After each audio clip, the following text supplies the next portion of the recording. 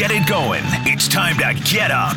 Rodgers going to air it out. There he is. Valdez-Scantling for the touchdown. Right on cue. Rodgers just let it fly and knew he had an easy 6. These guys are here to break it all down. He told the player, if you ever have a daughter, I'd like you to name her Roxy, because then she'll know why you're playing in the American Hockey League. Let's have a little fun and make you a winner. Will you shut up, man? Listen, this is the starting lineup with James Cebulski and Perry Solkowski. Oh, it's Friday. And man, this week, I feel like most of us could all appreciate the fact that today is Friday. TGIF, what's going on? James Cebulski here, Perry Solkowski there. Greg Ballack kicking it on the other side of the glass with his feet already up for the weekend on this Friday, November 6th. This is the starting lineup on Sportsnet 650. I know you love your Fridays, and this week, this feels like a perfect day to roll into the weekend. It is, but you know how the start of a day can set your tone, and boy, oh boy, down south, everyone's tone's being set for a lot of people going, wow, it's like Christmas morning. But here's mine. In a world where we have to social distance, we talked about it a couple weeks ago, if not last week, and you were surprised going, hey, Perry, man, someone outside my window looking for bottles of recycling. Today's recycling day, so I get up early, make sure I can get it done so I could join us for the meeting. So I get out, I hear a car show up. I've just put out a couple of the blue recycling bins. I haven't even pulled open. It's garbage day too. So I've got the compost. I've got my garbage bag, my big garbage bin. I can't roll it out of my driveway because the guy getting the bottles has parked his car there. That's enough, all right? I don't need my Friday morning. Take my bottles, but can you not just let me do my job? He goes, I'm in the way. Go, yeah, kind of.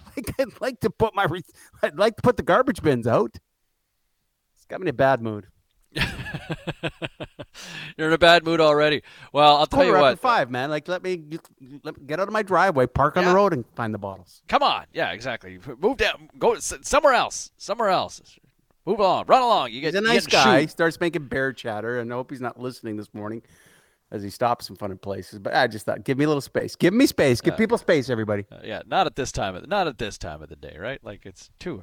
Here's what we got coming up over the next 3 hours here on this Friday edition. Coming up in just a couple of minutes, Steve Rapp from Sports Interactions Inside the Lines is going to drop by and pick some winners. Try to get you paid in week number 9 of the National Football League, which kicked off last night with a dominant Packers win. 6:30, we've got C-Ball Says.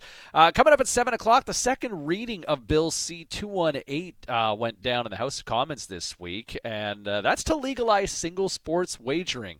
So if you like to gamble, we've got a lot of it this morning. But Kevin Waugh, conservative MP, is going to join us out of Saskatoon, who has been one of the people pushing this forward. And I'll tell you what, I think there's an appetite this time around. They've tried to do this in the past, but this time there seems to be more of an appetite. And I'll tell you what, with the amount of debt that this country, provinces are racking up, I think finding a way to pay some of this off, single sports wagering, being able to bet on the Super Bowl here in this country legally, being able to bet on a Canucks and Flames game, being able to bet on those sorts of events, I think there's an appetite this time around. So we'll get into that coming up at 7 o'clock. No BS, just PS coming up your way at 7:45. And from the Cincinnati Bengals, Christian Covington, former Vancouver College product, is going to join us in the 8 o'clock hour, Pair. Yeah, we will. They're in a bye week after a big win for them. We last talked to Christian and his father, actually, in the back, when Black Lives Matters and protests were going on. He was in Houston, so ironic the election seems to be close to wrapping up today. So we'll get a chance with him. He's been good at Cincinnati, too. I think he now comes, and he carries himself so well, so we'll see what kind of leadership role he feels he's been providing there and what he thinks about his quarterback, who, for my money, we saw a pretty good quarterback last night, too, rip apart San Francisco. Joe Burrow has been as advertised. We'll see when Tua gets going. But Joe Burrow's been great for the Cincinnati Bengals. Look forward to that conversation about a lot of things with Christian Covington. Absolutely, and beat a really good team last week, too, in the Tennessee Titans that came, a win away from reaching the Super Bowl earlier this year. So the Dunbar Lumber text line, always open for business, 650-650. You can also find us on Twitter, at Sportsnet650, where, man, I think a lot of people this morning waking up to the news that both Georgia and Pennsylvania have flipped here, Perry, in the color of blue. Yeah. You know, it has been fascinating to watch. That being said, boy, I was welcoming some football last night to watch something different because you're waiting for things to happen. But yeah, wake up this morning and you take a look. If you got things to do before the election, there's a whole lot of stuff going on. I'm just chuckling because I went on social media. Bruce Springsteen. There's a site who they just take Bruce Springsteen lyrics, and the lyrics are pertinent to what's going on in the election. Just a second ago, Bruce Springsteen, a lyric from one of his songs, "Well, they blew up the Chicken Man in Philly last night." And yeah, Pennsylvania has just flipped. Georgia flipped this morning, and all he needed was Pennsylvania, and we would have a new president down south. It's been fascinating to see how it's taken place. And I tell you what, President Trump's speech yesterday was unbelievable with 3 of the major networks pulling away from it. It has just gone. And that's the thing. Like, people walked away from that yesterday going, dude, like, could you be a bigger sore loser? Could you be a bigger sore loser trying to go scorched earth, late afternoon for us yesterday watching this? And I think just people like, man, really? And for so many other people kind of thinking, this was the playbook all along. Hillary Clinton called this 4 years ago, right? Always blaming somebody else, always finding an excuse. Stephen Colbert last night on the Late Show got emotional talking about this. But tell you what, I mean, we're starting to see the numbers swing, and as you mentioned, Georgia and Pennsylvania. But it kind of got me thinking, right? Like, here's a guy who's just being a straight-up, old-school sore loser. Which, if you bring it back to a sporting realm, pair, who's the biggest sore loser in sports? I mean, watching that play out, who comes to mind as sore losers in sports when you think of people who just cannot accept defeat? Like, everything you try to teach your kid, don't be a sore loser. Nobody likes a sore loser. And here's this guy, just coming up with every possible excuse, like mail-in ballots. We need to disqualify all the mail-in ballots. From a sports standpoint, sore losers. Who are ones that come to mind? Isaiah Thomas, you just mentioned him in the news this week. The Pistons, the bad boys. Those are ones that come front and center. They lose and walk off the court. Yeah, a lot of people saw that in the Last Dance, and they lose and walk off the court. And then Isaiah's just, look before. People before lost. No, man, shake hands. That's the beauty of NHL hockey in the playoffs. Nick Kyrgios on tennis and John McEnroe, if you go generations back, with how they would take it. It never seemed like it was their fault when they were being beat. I think you see a lot of tennis players come to the net begrudgingly to shake hands. That certainly would, in my mind, be considered some sore losers. I was going to go with Zidane, but I don't think that's a sore loser when he made his issues in the World Cup. But James, the obvious one, and people would think of it, and that's what I'm fearful tonight, it being a Friday night, is what's going to happen tonight. Well, what about this city? As passionate as sports fans are Canucks fans good losers? They're awful losers. Come on, man. There's no other way to put it. 2 riots after Game 7s in a Stanley Cup final. Yeah, I mean, the truth hurts, right? But that's valid. People suggesting it, you look at some lists. I mean, Canucks fans are on there. I mean, when you riot not once, but twice after failed Game 7s in the Stanley Cup final, you're probably going to earn a reputation of being a sore loser. Now, Fair? we should say this, though, and the Dumber Line text line is open. I think the true fans will go, don't lump us in with people who are coming to take advantage of a situation. But a lot of people wearing Canucks jerseys when you look at those riots, too. Right? I mean, how do you were people leaving the arena to go downtown? I don't think so. But yeah, sore losers. I think if you had people talking about it in Toronto, they go, oh, what about the Canucks fans, man? They riot all the time when those guys lose. Yeah, unfortunately, we're on that list. Yeah, I mean, feel free to text in 650-650 on the Dunbar Lumber text line at Sportsnet 650. We're asking you this as well. You know what? You know whose name's popping up a lot already this morning? Sidney Crosby. And for those that may forget, Sidney Crosby and the Penguins didn't line up to shake hands with the Red Wings when the Pens came up short in the Stanley Cup final, going back, 10, 12 years ago now. Yeah. But Sidney Crosby kind of, people have not forgotten about that one, and his name coming up a lot. The Swedish player, what was it, Lindmark, who threw his medal into Elias the crowd? Anderson. Yes, our Anderson, yeah. Elias Anderson. Chucking it into the crowd. And I don't know her name, but in Pyeongchang, Canadian hockey player who received her medal and wasn't putting it around her neck or took it off her neck right away. You see that in world competitions quite a bit, right? I'd have to Google and find her name, French-Canadian girl who, I think apologized after and said, heat of the moment, I should never have done that. But automatically you go, all right, that's disgraceful. You're a sore loser.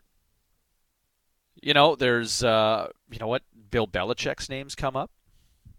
Reputation there for being a sore loser. A couple times he didn't address the media after a couple of stinging losses, notably the 2012 AFC Championship at Foxborough, and they lost to the Baltimore Ravens. How about somebody also messaging in, suggesting the former owner of the USFL's New Jersey Generals? Donald Trump. Yeah, I mean, that's why we're bringing it up, for sure. He leads it. See, here's the thing, sore loser Ryan Kessler, to me, if I go through Canucks, he was a sore loser. Like, he would never be around if they lost. Now, is that a sore loser, or is that a guy that did everything to win and doesn't want to talk about it, right? There you go. You give credit to a Henrik Sedin. You give credit to a Bo Horvat. When hockey games are lost, credit to the captain who normally steps up and wins. I think you were telling stories back in Toronto. The Leafs would lose. All those guys would hide away, right? Mm-hmm. So does that mean they're a sore loser? In a sense, right? They, want to avoid the media, but, aren't willing to talk about it. How about this? Funny enough, Per, we talk about sore losers and whether it's fair or foul to lump Canucks fans in with that, being a sore loser based on history. I was in the mall running an errand yesterday, and I went into kind of a sports apparel shop, and I asked a guy, I said, hey, you selling a lot of Canucks stuff these days? And the guy said, no, not really. And I said, no. He said, no. He goes, actually, a couple of weeks ago, I had a woman who came in and bought this Canucks ball cap, and she came back a week later and said, my husband hates the Canucks now. She bought it for him for his birthday, and she came back a week later and returned it saying, my husband now hates the Canucks. And that the Vegas Golden Knights are kind of the hockey team that they sell the most amount of merchandise for these days. And that's here in Vancouver. Now, that's just one sports apparel store, but... So let me get this right. She bought it for her husband for his birthday, thinking he was a Canucks fan, but maybe not having that sports conversation. Came back and said, no, he hates them now. Yeah. So he didn't just change in that 3-week span. Somewhere along the way, he broke up with the hometown team, and she didn't know. Mm-hmm. Which leads me to this conversation I had with my wife yesterday of 26 years. Yeah, I was doing her job, and she was talking to someone, and just through the conversation, the person had mentioned they were in the media and had worked in radio, and that your one-time colleague on this morning show, now a politician, was good friends with him. And my wife said, "Oh, my husband's in the radio business." Okay, who does she work? Who does he work for? And she drew a blank. I said, "Really?" She goes, it's Rogers. Like, who has hockey? And then the guy mentioned Sportsnet 650. She goes, "That's it. That's the one." And I just said, and that's why we've been married 26 years. Yeah. What do you do? I don't know. I think if she was really pressured, she would have come up with it, but top of mind, just kind of forgot. Torgy and Langley on the Dunbar Lumber text line at 650. That husband returning the Canucks hat is a sore loser. Jay and Lady Smith, the Swedish kid that won silver at the World Juniors and tossed it over the boards, as we mentioned, Lias Andersson for sure. Some taking issue with the suggestion that Canucks fans are sore losers, pair. Van City riots for anything. Canceled rock shows, pipelines, hockey games, etc., etc. Yeah, that's fair. I remember driving by Rogers Arena the next morning, or it was then GM Place, after that GNR show got canceled and the arena got beat up pretty good. That's Dunbar text line also suggesting Steve Francis. That's very, very good. For people who God. remember, and this is the 25th anniversary of the Grizzlies, man, that started at day one. You draft him, and he did not want to come. He was bitter. He was uneducated in what this city was all about. I would say Steve Francis certainly is sore loser. You know, and it's totally understandable, and the emotion. And that, I'll tell you what, that was my first trip ever to Vancouver, being sent out. And a year later, I was moved out here to be kind of the Vancouver bureau chief for the Score way back when, 20 years ago. But I had first come out here for that draft. And Steve Francis, and he was going to be the game changer, right? And the eye roll, right? Yeah. The eye roll. And, oh, man, like, you had an arena of people just like, okay, finally, we've been waiting 4 years for something like this, and just like, oh, like, it's thanks, Steve. You basically crapped on all of us. But and funny story, to bring this all together to Sportsnet 650 pair, I was doing some fan interviews before the draft that day. Shaw, a young Sat Shaw, I had interviewed for the Score way back when. And he remembers it better than I do, but there you go. Connecting, 20 years ago. Long before And here's one thing. Way back when, VTV, the station I worked for and I moved from Edmonton to, we had the rights to the Grizzlies. So when Francis was drafted, he had to come through. Shockingly to you, when we brought him on the set and I did an interview with him, I played a game with him. We kind of played match game, right? And I tell you what, that kid laughed. He didn't know Pamela Anderson. Like, okay, who's from BC? It was all about BC. Pamela Anderson's from BC in her prime of Baywatch and stuff. Like, honestly, camera on, camera off. What a nice kid. Fun kid. And I thought, you know what? Probably just made the wrong reaction, the wrong statement. He'll buy into it. Didn't mind him, but boy, sore loser. Yeah, I can understand that perception. That's a good call. Eric Lindros, not you know what? And I turned out to I gradually came around to being a Big E fan, but come on, baby Eric doesn't want to be drafted by Quebec. Well, I mean, he essentially did what Steve Francis did here, right, to the Quebec Nordiques. Essentially, what Lindros did, right? Had his name called, and then the league to kind of bungle the way it all kind of played out with trading him twice. Having to go to an arbitrator to determine, well, who did you trade him to? But when it all kind of started, the guy who was kind of perceived as the next one, like, imagine that now. Like, and we talk so much about generational talent, and somebody gets drafted first overall. Like, imagine Connor McDavid said, I am not playing for the Oilers. Even Connor McDavid's face when he found out he was going to the Oilers, pair. Remember that? The draft lottery? He's kind of like, oh, Edmonton. Okay. Well, we thought that might be part of Joe Burrow, right? I don't want to go to Cincinnati. We'll talk to his teammate Christian Covington in the 8 o'clock hour. But, you wondered about it because it's happened before. It happened with Peyton Manning. But, yeah, it'd be tougher to do right now in 2020. Let's get to Steve Rapp from Sports Interactions Inside the Lines, who joins us here on this Friday morning. Ready to try to get you paid. Mr. Rapp, did you get paid last night with that Packers win? No, but you couldn't play that game. But I thought what was interesting is the total with the two just nothing touchdowns by San Francisco at the end, one on the last play of the game. That total opened 50.5, closed 48.5. and lands 51. So I thought that was interesting. Yes, I believe our colleague Adam Forsythe tweeted, "I had the over and the Packs. Thank you, meaningless touchdowns." My buddy sent me the same thing. Yeah. Well, that's what the backdoors are. I heard you just talking about Joe Burrow, backdoor Joe. That was a backdoor cover. That's the definition of that in the dictionary. Well, do you want that nickname? No. Backdoor cover? Backdoor Joe? I mean, it's backdoor Perry. Gambling. It's gambling parlance. I was wondering that myself, but it's gambling parlance. Okay, yeah, I get it. Move on from this conversation. Yeah, right. Fair enough. It's Friday. We're just trying to keep it light. Friday. Yeah. I'm trying to keep my job, so let's just move on, right?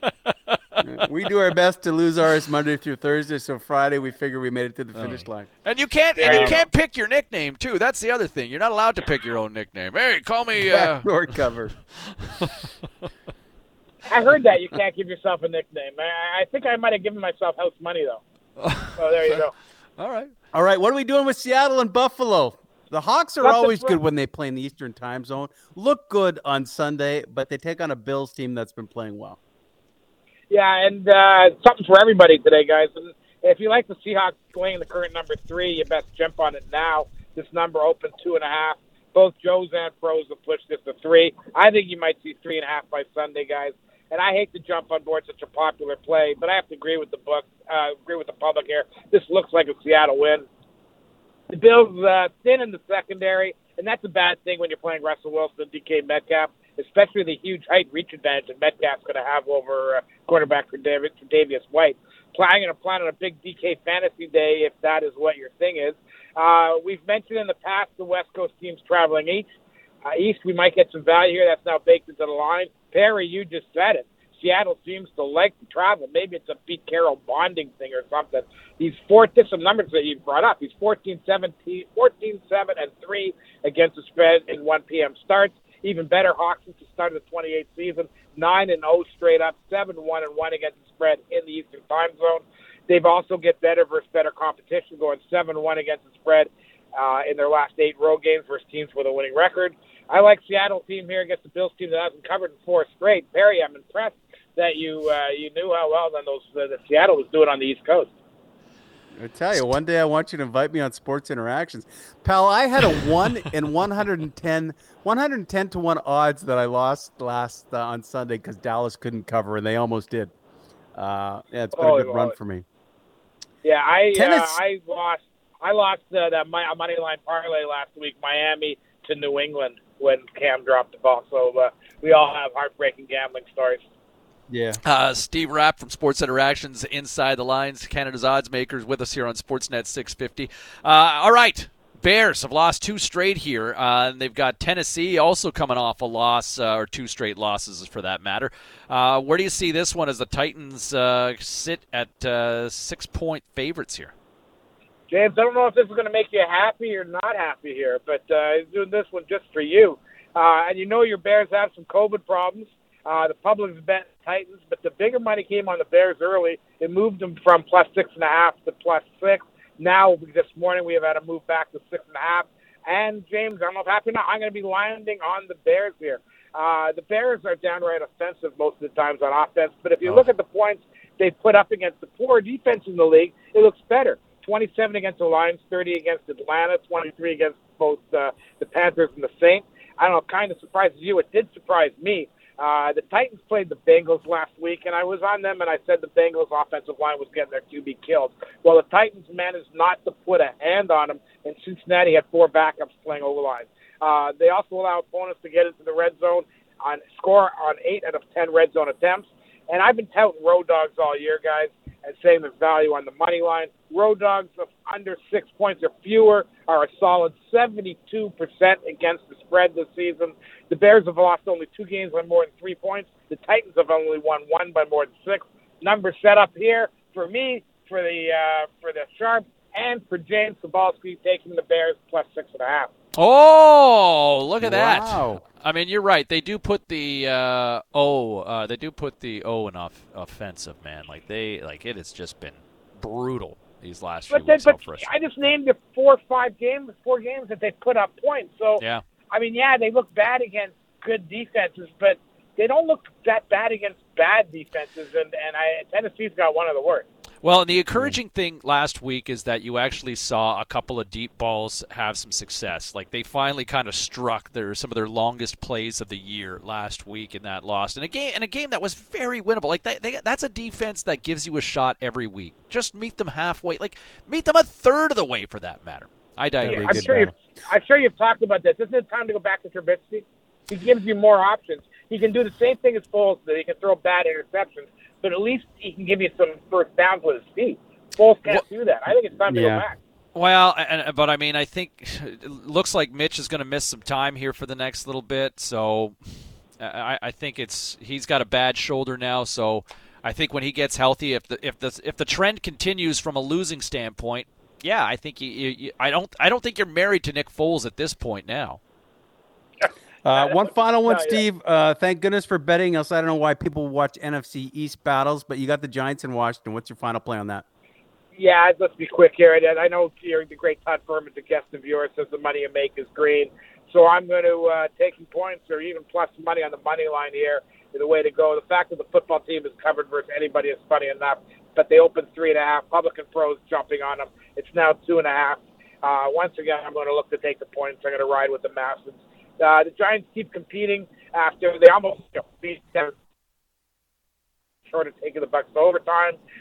This is a match of 3 weeks ago. The G-Men won by a point. No reason to think this will be anything different. Giants 1-3 their last 4 games, but those losses came by a total of 6 points. The Redskins, their last win was over the Cowboys, so what's that worth now? Giants 4-0 against the spread their last 4, 20-7 against the spread their last 27 on the road. I said it in the last game, road dogs in this range, 72% this season. I'm going to take the 2.5. Taking the 2.5. All right, there you go. Have a great weekend, my friend. Nice to catch up with you. Nice to tap dance around nicknames, and we'll be looking forward to listening to you on Sunday morning at 7 a.m. here on Sportsnet 650. Thanks, Steve. Thanks, guys. Great weekend. You as well. There he is, Steve Rapp from Sports Interactions Inside the Lines, coming at you Sunday mornings beginning at 7 a.m., getting you set for Sunday action in the National Football League. All right, 27 minutes after 6 o'clock here on this Friday morning. He's Perry. I'm James. Keep those texts coming in. Biggest sore loser in sports. A couple more suggestions coming in. Some great ones at that. Still to come. You can text us in at 650-650 on the Dunbar Lumber text line. But in a moment, why the Blue Jays and James Paxton have a chance to right a major wrong from 11 years ago. That's next right here on Sportsnet 650.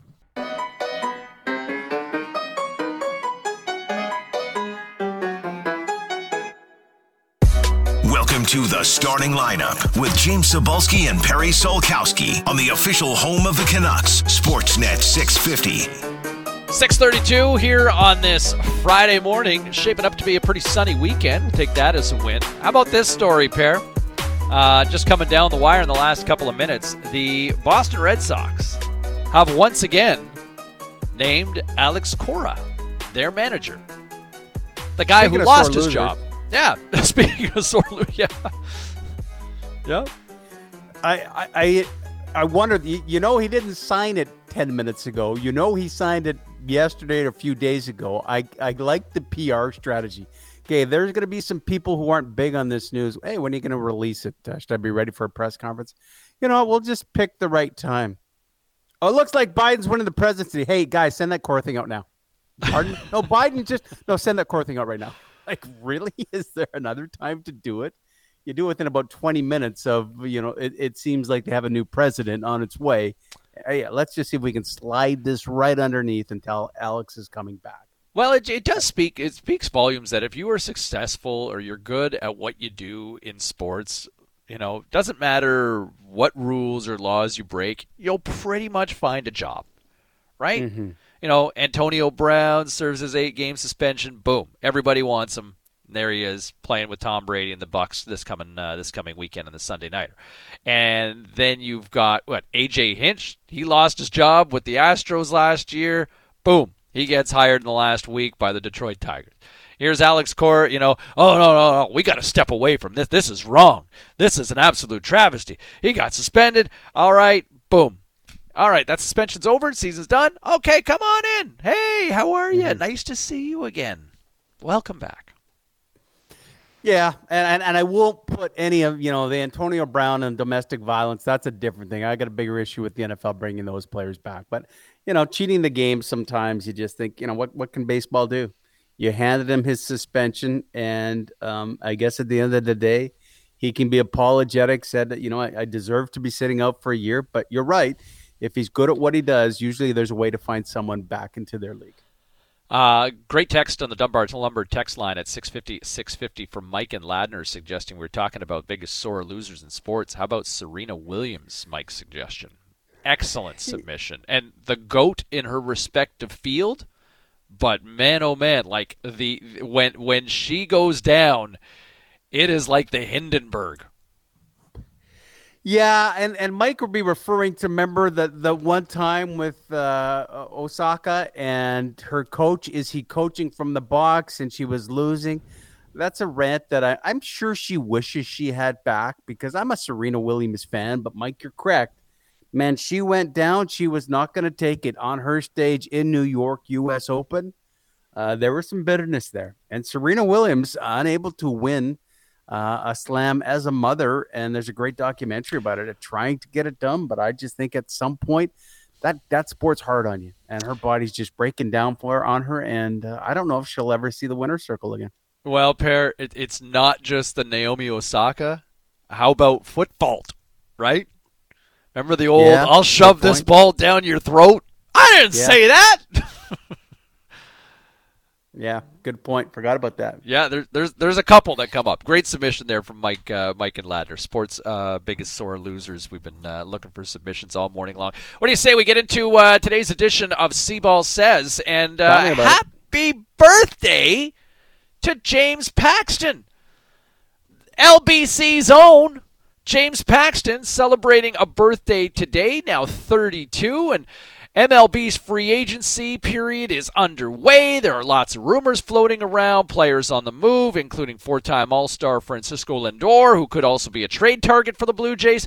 And speaking of which, when then Blue Jays manager Alex Anthopoulos pushed all those chips in back in 2015, landing David Price and Troy Tulowitzki, those moves ignited a once dormant fan base across the country and reconnected with Canada's lone Major League Baseball team. And then things kind of went fever pitch a few months later when Joey Bats taught us how to bat flip 101.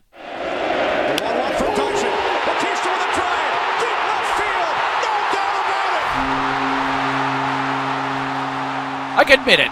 Who didn't buy a ball cap with a Jays logo on it about 5 years ago? Everybody seemed to have one around here. Problem is, it wasn't sustainable. After back-to-back American League Championship appearances, the core got old, broke down, and a new management team led by Mark Shapiro stripped the team down to the studs and went full-on rebuild. One of the 5 largest markets in North America went full-on small town with a painful restocking of the farm, which is now beginning to pay off with a cameo appearance in the playoffs thanks to an expanded system by Major League Baseball. There's promise within the Jays once again. Bichette, Pearson, Jansen, and hopefully a slimmed-down Vladdy Jr., along with the fact that they were helped by the fact that they brought in an ace in Ryu this past season. Now there's a chance to add more help on the bump, and they should look no further than a dance partner which could help the Jays right a serious wrong from years ago. And that's bring James Paxton back to this side of the border. I'm coming home. See, back in 2009, the Jays drafted the Ladner lefty in the first round of the amateur draft, but the two sides, they couldn't reach an agreement, and it never happened. Paxton grew into a stud in Seattle and served up a what could have been moment for Jays fans when he tossed a no-no back in 2018 at Rogers Center. Paxton has done it! It's a no-hitter! The big lefty is getting mobbed out of the mound. The lefty from Ladner, British Columbia, has thrown the 6th no-hitter in the history of the Seattle Mariners franchise. The young man from British Columbia throws a no-hitter against the Blue Jays. He joined the Yankees, and while there was promise, injuries once again haunted the BC native. And going into a free agency market already impacted financially by COVID-19, this is where a once failed relationship seems like now is the time to be a perfect fit. We're done being stupid. Okay. It's you and me, all right? This is it. This is it. Unless we're on a break. I couldn't resist that one. All right, reports have already suggested that the Jays and the 32-year-old could be a fit. The Jays landing a veteran arm and Canadian talent, and Paxton getting a chance to play in his home and native land. Oh, and I'm going to play to the fan base here, and the opportunity is there to make something right 11 years later.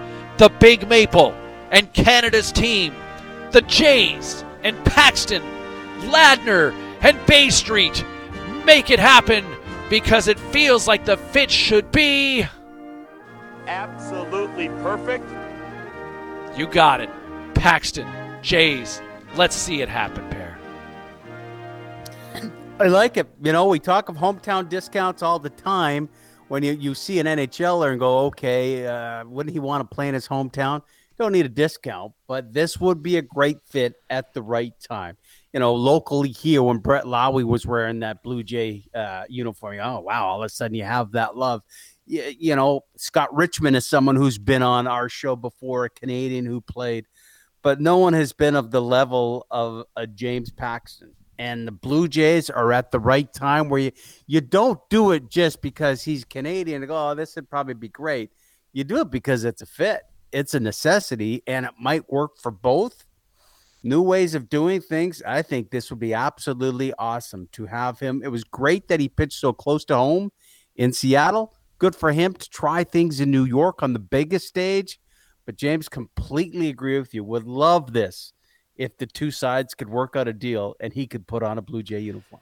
You know, this isn't going to be the home run contract that I think Paxton was hoping for when he had a chance to become a free agent. But boy, oh boy, it just feels like the climate is ripe for both sides to kind of find each other here.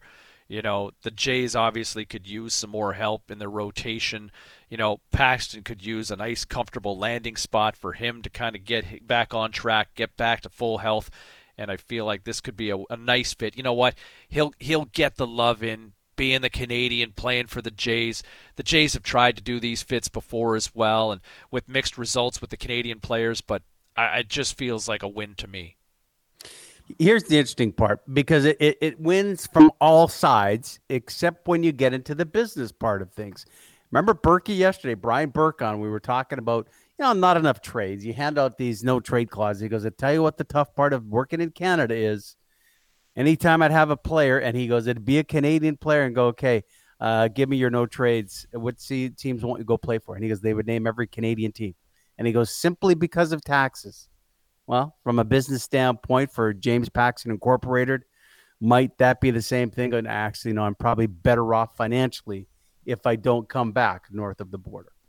All right, coming up at 7 o'clock, we will check in with Member of Parliament Kevin Waugh as this country got one step closer to seeing the legalization of single sports wagering in Canada. The second reading happened earlier this week in the House of Commons. We'll get to that coming up at the top of the clock, and in a moment we'll crunch the numbers with a little Stat Me Up, where Chucky is making it rain for the NFL because he's breaking all the rules. We'll explain next, right here on your home of Vancouver Hockey, Sportsnet 650. Grab your calculators because it's time to stat me up on the starting lineup. Here's James Cebulski, Perry Solkowski, and the $1 Million Man, Scott Brown. All right, Cebulski, Solkowski, and the $1 Million Man, Scott Brown from Fifth Avenue Real Estate and Marketing with us as we crunch the numbers on Stat Me Up on this Friday morning on Sportsnet 650. Scotty, what's rolling, man? You crunch it. You need to help count some numbers here with us. The only thing I've been thinking about is they're sore losers. I love that you pulled that one off. But I'd also like to follow up on Monday with sore winners. Because there are some people that are terrible winners. Oh, yeah. Yeah. I got a co-host who's always bragging about his taking down big kills on his bets on the weekend. Well, yeah. Exactly. That's me. Let me begin, guys. My number today is 10. Rodgers, sideline, Davante Adams right on target. He hauls it in for the catch. Wow, that was good looking. That was good looking. He's got the job done. 10 catches last night again for Davante Adams for 150 receiving yards in his team's first 8 games. First guy to ever do that. He's had 3 games with 10 catches for 150 yards in his team's first games to do the first 3 games. Davante Adams has been unstoppable since he's got on a roll. That Green Bay Packer offense, they thought that they might go out and get another receiver. Fuller was someone they were expecting possibly to deal with at the trade deadline. They have enough in Davante Adams. He's worth the money. That combination is as good as it gets right now in the NFL because he can sling the ball, can Aaron Rodgers, and Davante Adams, as we saw last night, can get behind defenders. Scotty, what do you got for a number? Well, I like Perry's story about the driveway being blocked. My 5:30 in the morning story, I was going to Starbucks, and I thought they were actually going to stick with the program and not start putting up the Christmas decorations till after Remembrance Day, and nope, they're up. So it's 5 days to Remembrance Day. My number's 5. You know, sadly, I haven't seen a lot of poppies this year, and I'm wondering if that's partly due to COVID, because who's carrying cash right now in their pockets or whatever. But then I'm watching the football game last night, and HSBC has done this really cool thing with the Legion, where now they've got the poppy boxes, but you can tap with your phone. So I just want to encourage people to get out if you didn't have cash in your pocket, because I've seen a lot of those poppy bins, and they're all looking pretty full this year. Lest we forget, from a sports note, it's 5 days to the anniversary of Don Cherry's firing. That's right. His TV rant was 5 days from now. It'll be a year ago, where he was talking about people new to Canada not honoring fallen soldiers. That seems a lot longer than a year ago to me. What about you guys? It does feel like, man. I mean, I think 2020 has made a lot of things. Exactly. We look at the appearance of somebody on a Zoom chat, and you go, "Whoa, what the hell happened to you?" You know, how about the story that Whole Foods now has taken they're not allowing employees to wear, poppies. Not a good look, right? Yeah, so they're tough to find. You're right, Scotty. They are tough to find. You got to look. I know a couple of people that I've said, "Hey, can you find them anywhere around?" Got to look a little bit further, and yeah, they're around. Exactly, but I think a lot of us are just they're ordering online, or you're just trying to go through quickly. Donating. And they're just not at the normal spots you would see, right? And I think people carrying cash less and less these days too. I think those are very valid points as well. My number this morning is $1.185 million.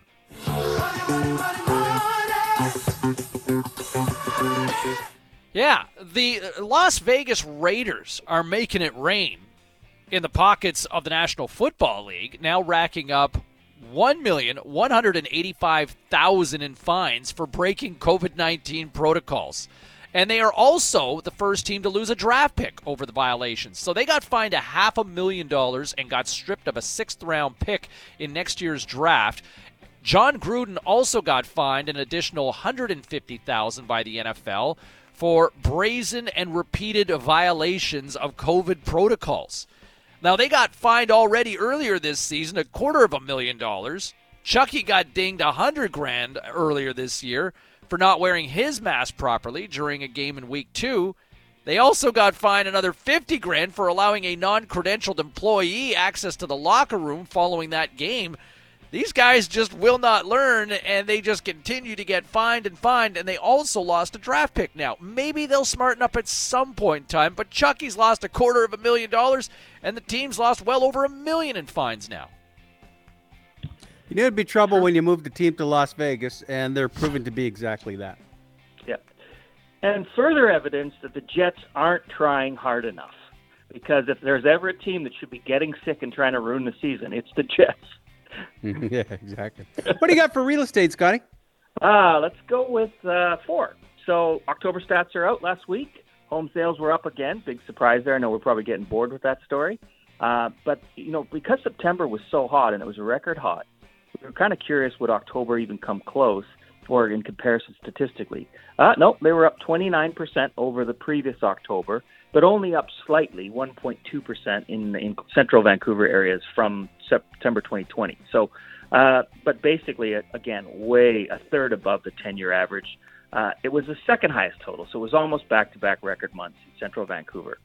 Now you go out to the suburban markets, the Fraser Valley, for the fourth consecutive month, all-time record-breaking month. Just amazing. Again, and their number of sales is almost catching up with the gap on Vancouver. Almost 50% increase over last year's October, which had no COVID. 6.2% from their previous record month of September, so up 6.2% in October. And they're running out of product. So a singular seller's market, seller's market for townhomes, single family. Give you an example. Go to Langley. If you want to buy a detached house or sell one, they're only on the market for 1.4 months max. There are absolutely 0 months of inventory in Mission, for instance, for townhomes. So is it going to be sustained? Do we see a fifth straight month in the Valley? I think November is going to be, sustained, but again, I'm still expecting some seasonality to kick in. The way time flies, again, I always like when people refer to it as the shortest day of the year. I think they mean the darkest day of the year. But as that comes up, I think, Christmas is here. We're going to know pretty soon. December will be here before you know it, and we'll know whether or not that's sustained for another month. But again, I'm still expecting some early seasonality to affect the market. Well, we wait and see, but it's been a hell of a year to kind of defy logic, right? Market crash, home sales plummet. None of it happened. No, and it just feels like I said, even with Sean Connery, everything. It feels like this year just seems like it feels like about 5 years. So there's a little question I'm asking our team in our management meeting today, which is, okay, how are you doing scale of 1 to 10 with COVID-19 fatigue? Just tired of hearing about it, dealing with it, etc. Yeah, I think there's a lot of people there that are just forgetting, and you can't. We've had quite a distraction south of the border this week, but we're in a battle, and we got to be reminded of that. I drink Scotty, wine. Thank you. I drink lots of wine, guys. There's my solution. That's my coping mechanism. That's why that guy's driving around everybody's houses, because he's cashing in 2020 because people's bottle and can consumption. I had a right to be upset, though, didn't I, Scotty? Come on, it's 5:15 in the morning. Well, the part you didn't say is you have 4 bins. Most people have 1. It's full of cans, everything. One's full of leaves, yeah. Here's a question for you. What was he driving? He's got a nice, it looks like a Nissan. Range Rover. Nice point, exactly. Like every time I go, he's smarter than I am, but there you go. Yeah.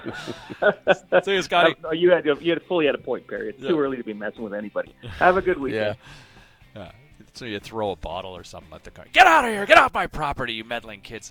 4 minutes to 7 o'clock. We'll dive in with Member of Parliament Kevin Waugh on the possibility that Canada is that much closer to the legalization of single sports wagering. Yeah, think sports books and casinos. Imagine that, going to River Rock and being able to play on a Super Bowl Sunday. If and when we ever survive this pandemic. That's all ahead right here on your home of the Canucks, Sportsnet 650.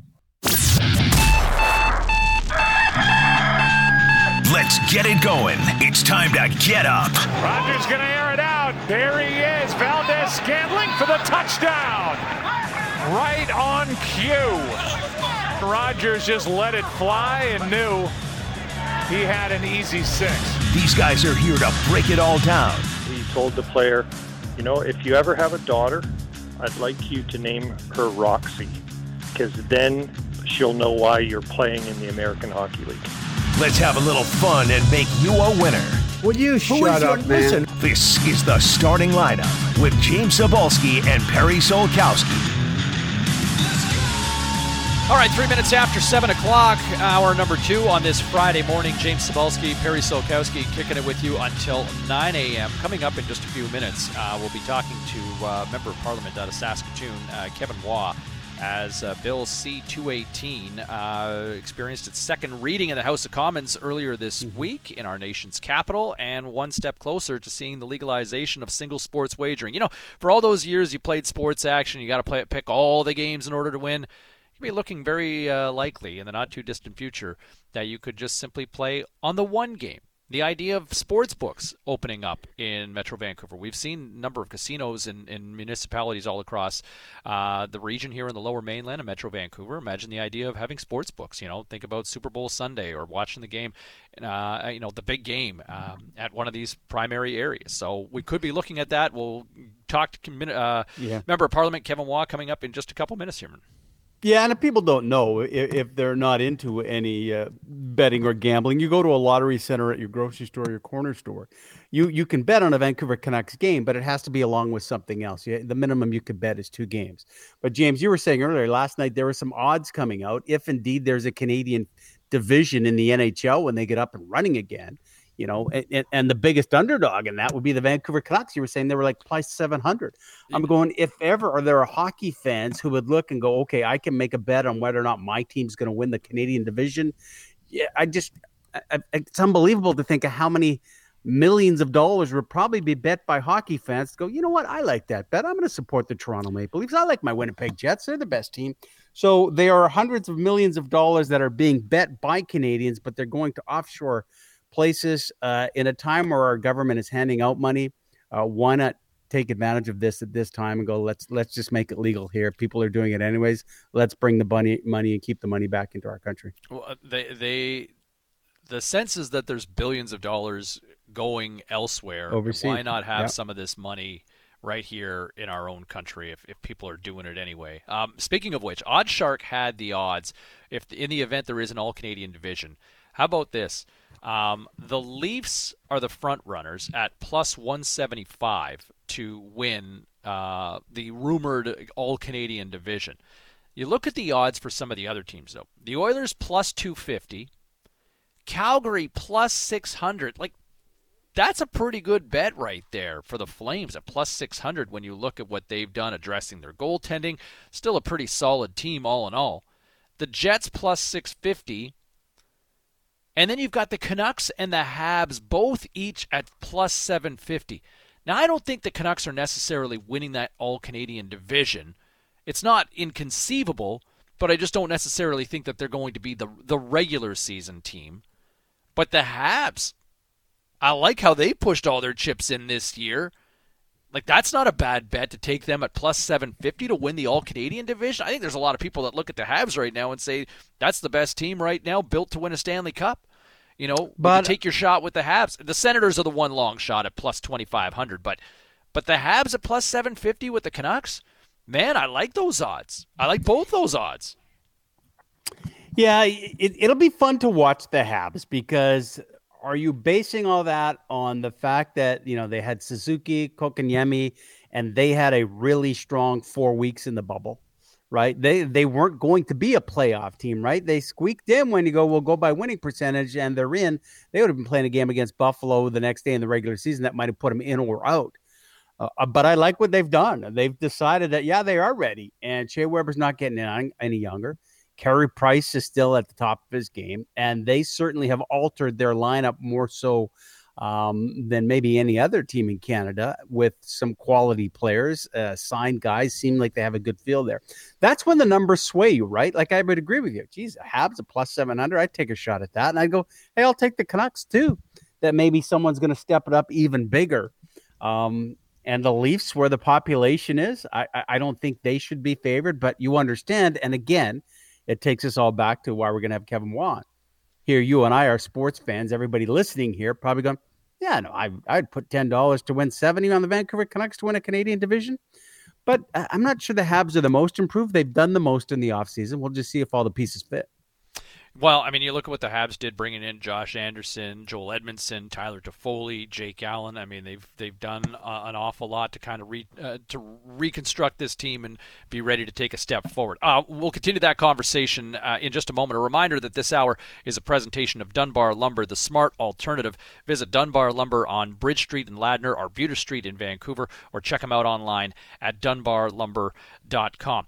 Pleased to be joined on the line this morning, bright and early, from a member of Parliament, MP out of Saskatoon, Grasswood, Kevin Waugh, who joins us this morning. Good morning, Kevin. Good morning, gents. First confession, Perry Solkowski and I worked at CTV in Saskatchewan together many decades ago, so it's good to hook up with him several years later. So, Kevin, I was thinking as we go to break, the first big sporting event I ever did, I think I might have been 14, am I correct, was it the 1989 Canada Games in Saskatoon? Is that when it was? Yes, we had the Canada Games, and back then, local TV stations did a lot of local sports. You don't see it as much anymore. But yeah, I mean, you were there for the whole week, maybe even 2 weeks. And yeah, CTV Saskatchewan covered the Canada Summer Games extensively back then in 1989. Oh, I thought I was so in over my head, James. I'm going, oh my goodness, like this is the Canada Games. This is like, this is to me is the Olympics. And so I'm going through my head in the last 10 minutes, going, yeah, the Canada Games. I cannot remember one story about anything I did sports-wise, but we ripped it up at the Empress Hotel and we had this after party. That's all I can remember. And someone was dating Mike Modano, and that's nothing to do with sports. Just like, oh, so how the heck I'm still doing this, I don't know. But it is good to hear from you again, Kevin. Tell us what the process was this week with another reading. How close are we getting to single game sports betting here in our country?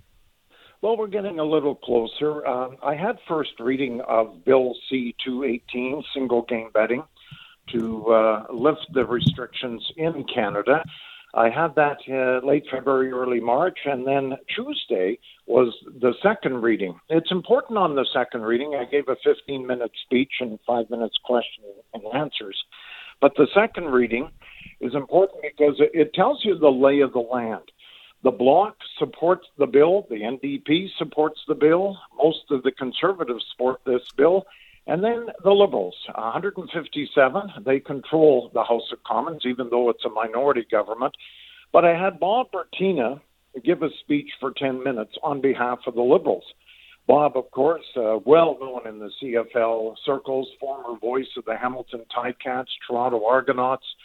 He didn't shoot down my bill, which was good. So it looks like it will be an open vote on the Liberal side, and I probably need 20 to 25 of them to agree to this bill.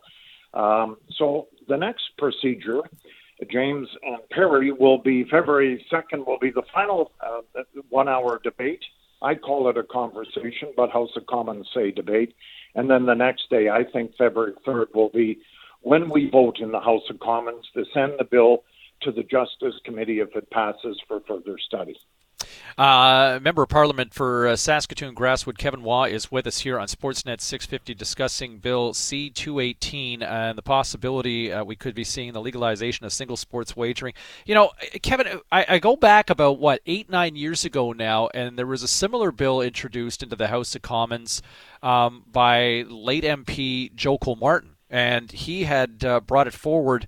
And the thought was this could be the opportunity to build some sports books by some of the border towns. You look at Windsor, you look at, even here in Metro Vancouver, and to help Niagara Falls and some of these areas with some of the jobs within the casinos. And it went through, it passed, it got through the House of Commons, and then it died in the Senate at a time that, the Senate was basically on fire with all the controversy and scandals with Mike Duffy and Patrick Brazo and Pamela Wallen, and the list goes on and on and on. And it just eventually died. Why is there an appetite, do you think, this time around here in 2020, or dare I say 2021, when the next conversation is to be had? Yeah, okay. So back when Joe brought that bill out, it was the Blue Jays, actually, Paul Beeston, that really damaged the bill back then in the Senate. Major League Baseball and professional leagues were not in favor of single-game betting to be lifted in Canada, and Paul was very derogatory to the bill. It then came forward again in 2018.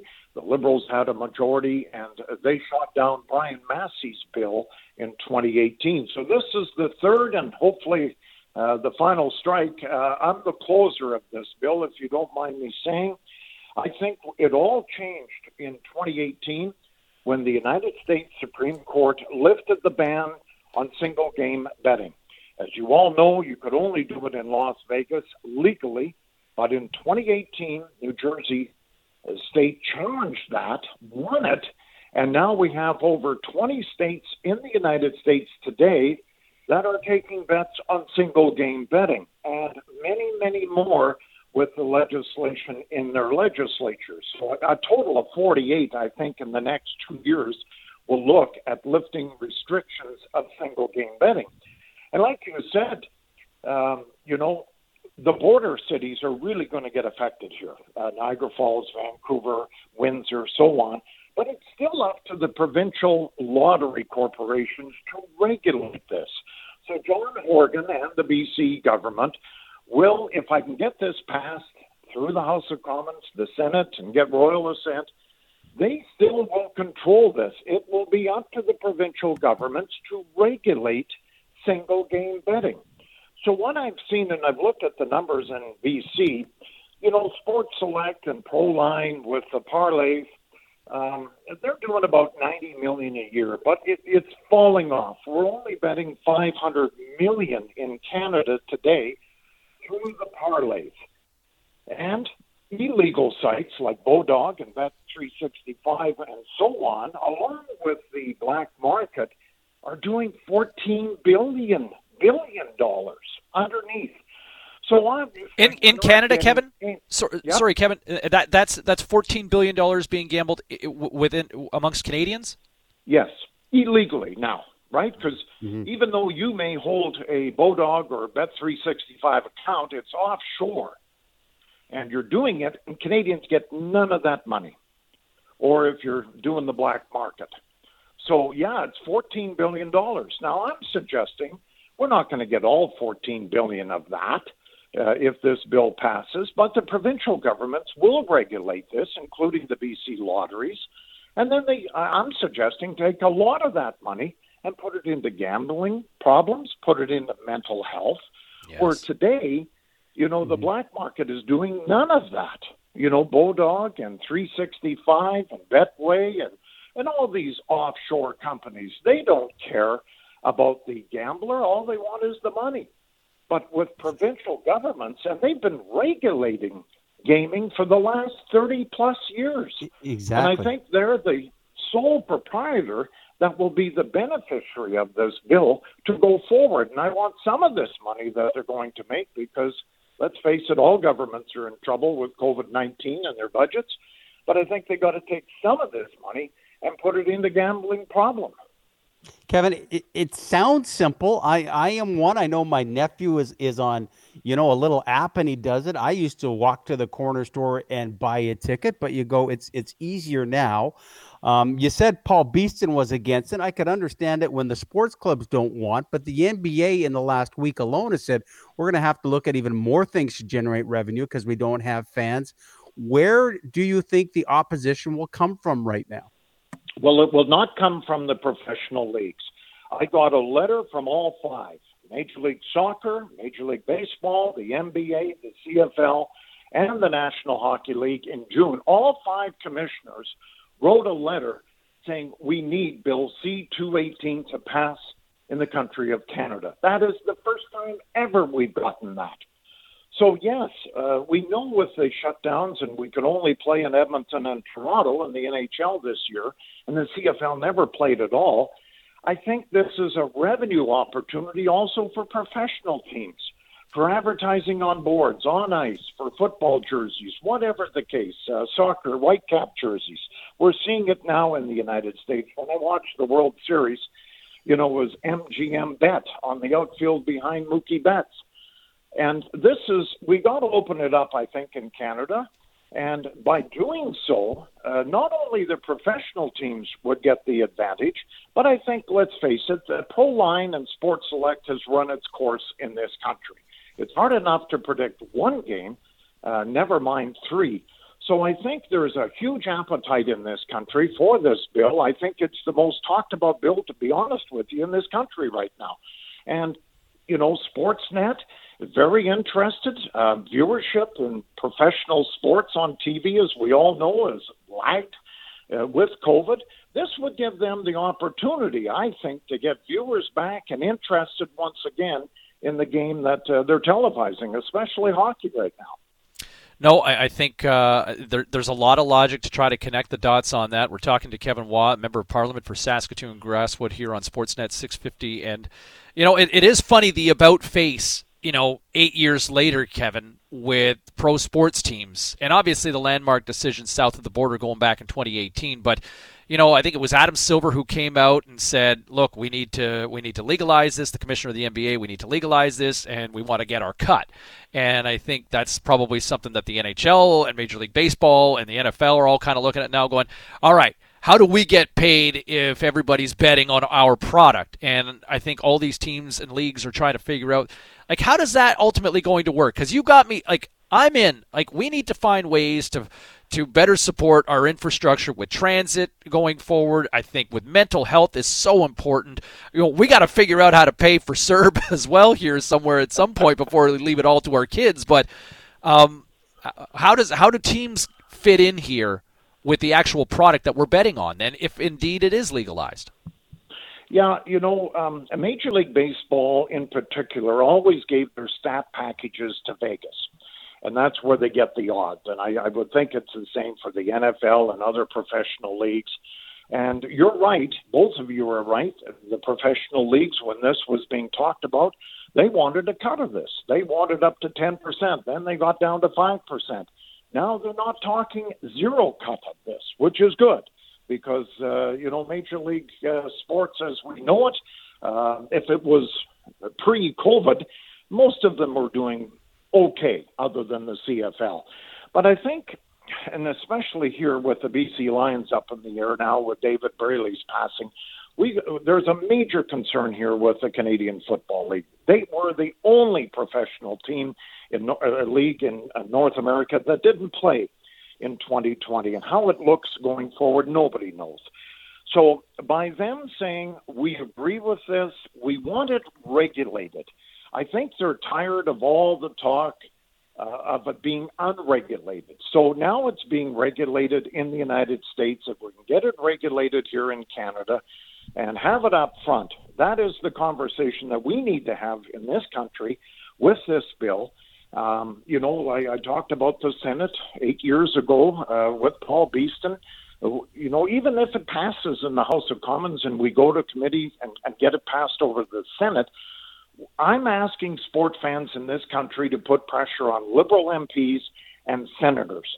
It's about time Canada gets with it. If we don't pass this bill, the $14 billion that is going to the underground economy today in 2020 will double within the next 3 years. Whether you like gambling or not, it's happening. We might as well take the beneficiaries of it and put it back into mental health and addictions. And the only way we're going to do with this, is to pass 218 and let the federal government make that one change to allow single event games to be bet, regulated by the provinces in this country. Kevin, it makes perfect sense. Nice to hear from you again. Some fun times going back when. Appreciate what you're doing. Barry. We certainly give you our support here, and stay healthy. Well, anything you guys can do to get pressure on the MPs and the senators in BC would be much appreciated. It really would be. We're talking about it now, and I think that's got to be another step forward here, hopefully on our part. Thanks, Kevin. Okay, thanks, guys. Thank you. There he is, Member of Parliament Kevin Waugh, on the possibility. The next conversation in the House Commons, February 2nd, and in 2021, we could be looking at the possible legalization of single sports wagering. I can get down with that, Oh, sure. We can start having some Canadian apps right? here. And, yeah, I think all the broadcasters are on board, Pair. There was a story just the other day from the Score, and obviously a lot of people use the Score mobile app with that going forward as well, and they're all in, and they'd love to see it happen as well. We'll continue this conversation in a moment, but hey, we've got waiting patiently the authoritative voice of News 1130, Sonia Aslam, managing editor. How's it going? Morning, boys. It's going okay. Has anybody gone nuclear yet this morning and contesting an election result? You mean Donald Trump, who's been doing it since Tuesday? Yeah. That's a thing. No, still no result. We're just waiting. It's 2020. It's the year where people vote in elections and we don't get results. So no, we're going to keep waiting. Joe Biden has pulled ahead in Pennsylvania, which is huge. All he needs is one state. That's all we're waiting for. That's just one state. We need one state to come back, and then that's it. It'll be done. And then Donald Trump can do whatever he wants in the courts. Yeah, and boy, if he steps up to a microphone again today, that'll be interesting like yesterday. Hey, our station is right by Whole Foods around the corner. What's the controversy going on there, Sonia? So Whole Foods has told its employees that they can't wear poppies. And now is currently poppy season. We are just a few days away from Remembrance Day. This is a normal thing. You see everyone wear it. You see any sort of, retailer wear it or have their employees wear it. They said no because it changes the uniform. And they just sent us a statement just a short while ago, just a few minutes ago, sort of doubling down on their stance that, no, we understand that there's, people want to see others wear poppies, but we're not going to do that. We're not letting our employees do it. And we have employees who have taken to social media to say, boycott it. If they're not going to do this, then don't go to Whole Foods. Because what an odd and silly stance. And though the defense from Whole Foods is, well, we give money to the Legion and we will take a moment to remember those who served, and then that's it. But you can't wear a poppy. So. Yeah. It's kind of ridiculous, and this is going back from a few months now when they kind of changed their policy for, I think there were employees wearing Black Lives Matters gear, and they kind of shut them down on that, and then kind of doubled down here with the poppy. Sonia Aslam with us here from News 1130. Is there a chance we could also find out the election results here in British Columbia that we still have been waiting for weeks? Yeah. So on Sunday night, hopefully by Sunday night, we'll get those results. The counting for all the mail-in ballots starts today. That goes all day today, all day tomorrow, all day Sunday. And then hopefully by Sunday night, we'll know for sure the final tally. We all know that NDP's won. We know NDP's going to have a majority. We just don't know exactly the final numbers. So this weekend, if not by Monday morning, we'll have final results. It's taken a while. Are there any ridings where there's something that's really close that could be changed? Yeah, Chilliwack-Kent, there's a difference of about 100 and some odd votes. Wow. And the incumbent is Laurie Thrones, who resigned a week before the vote because he made some very, say controversial comments about birth control. And so he resigned, but his riding is incredibly tight. So he is sitting as an independent. But the thing with him is that because he resigned so late in the election, all the ballots had already gone out and some had already come back. So people who thought they were maybe voting for the Liberals actually ended up voting for him, and he's sitting as an independent. So that's going to be an interesting riding to watch for sure. Timing, man. Aslam, we're just up against the clock here, but we're talking about sports' biggest sore loser on the heels Marchand. of somebody's Thanks, somebody's speech. Well, okay, I was going to say, let me throw this at you to kind of based with a little Brad Marchand influence. Yeah, Canucks fans are on a lot of people's lists because of the riots, not only in 2011 but also 94. Fair or foul? Canucks fans, sports sore losers. Foul. Well, okay. Right, twice. Okay, I'll say foul, but with a caveat that I've seen Canucks Twitter. People are insane. I'll just say that. But, I think the riots, win or lose in 2011, I think we all knew that something was going to go down that night. Mm-hmm. I was covering that night, so I was working that night, rather. So we knew even if the Canucks won 5-0, there was going to be, drama. Poop. Yeah. And if they lost, it was going to be probably worse. And it was that. So, no, I don't think we're sore losers at all. I don't think we are. To me, when I think sore loser, it's you don't want to shake hands. You're, a complete jerk. I'm using a really nice word just because it's morning radio. But I think of, Brad Marchand and, scoring and kissing his ring finger and then, that kind of crap. I just hate that guy. I'm sorry. He's the first guy I think of. Sonia Vince. He is the first guy I think of because watching him cry when the Bruins lost the cup was so amazing. That was such nice closure. And no, I don't think Canucks fans are sore losers at all. And you know what? We've lost for years. I don't see a Stanley Cup championship in this city. I've been a fan since I was 4. I'm tired. I want to win, but I'm not a sore loser. I stay on the wagon. I'm not one of those flaky fans that just jumps off whenever it's convenient. Yeah, that's right. I said it. Aslam, you're getting some love on the Dunbar Lumber text line at 650. Somebody texting in. We resent that. Signed Canucks Twitter. So there you go. Thank you for this. Have a great weekend, and thanks, guys. We'll see what happens. We'll see if we can get any sort of election result. Maybe one from Guam on Monday. Yeah, okay? I can't wait.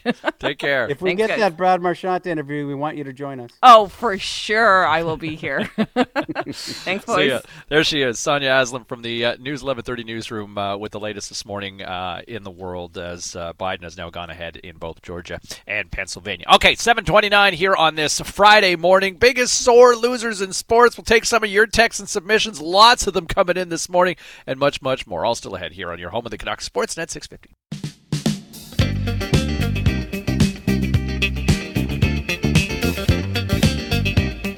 to The Starting Lineup with James Cebulski and Perry Solkowski on the official home of the Canucks, Sportsnet 650. 7:33 on this Friday morning. He's Perry. I'm James. Taking you into the weekend. You got a very angry president that is essentially being set to show him the door. He'll fight and kick and scream, possibly looking like a sore loser, and that's what we're kind of asking you this morning on our Dunbar Lumber text line at 650-650 and at Sportsnet 650 on Twitter. Who's the biggest sore loser in sports? How about this one, Per? How about this submission here? A couple of good ones. Michael Johnson. Remember the race, the 150-meter race with Donovan Bailey, and he pulled up lame? Yeah. Remember that one? Very, very good. Yeah, that was he. And didn't Donovan just call him chicken? He's not hurt. He's just chicken. He called him a chicken, yeah.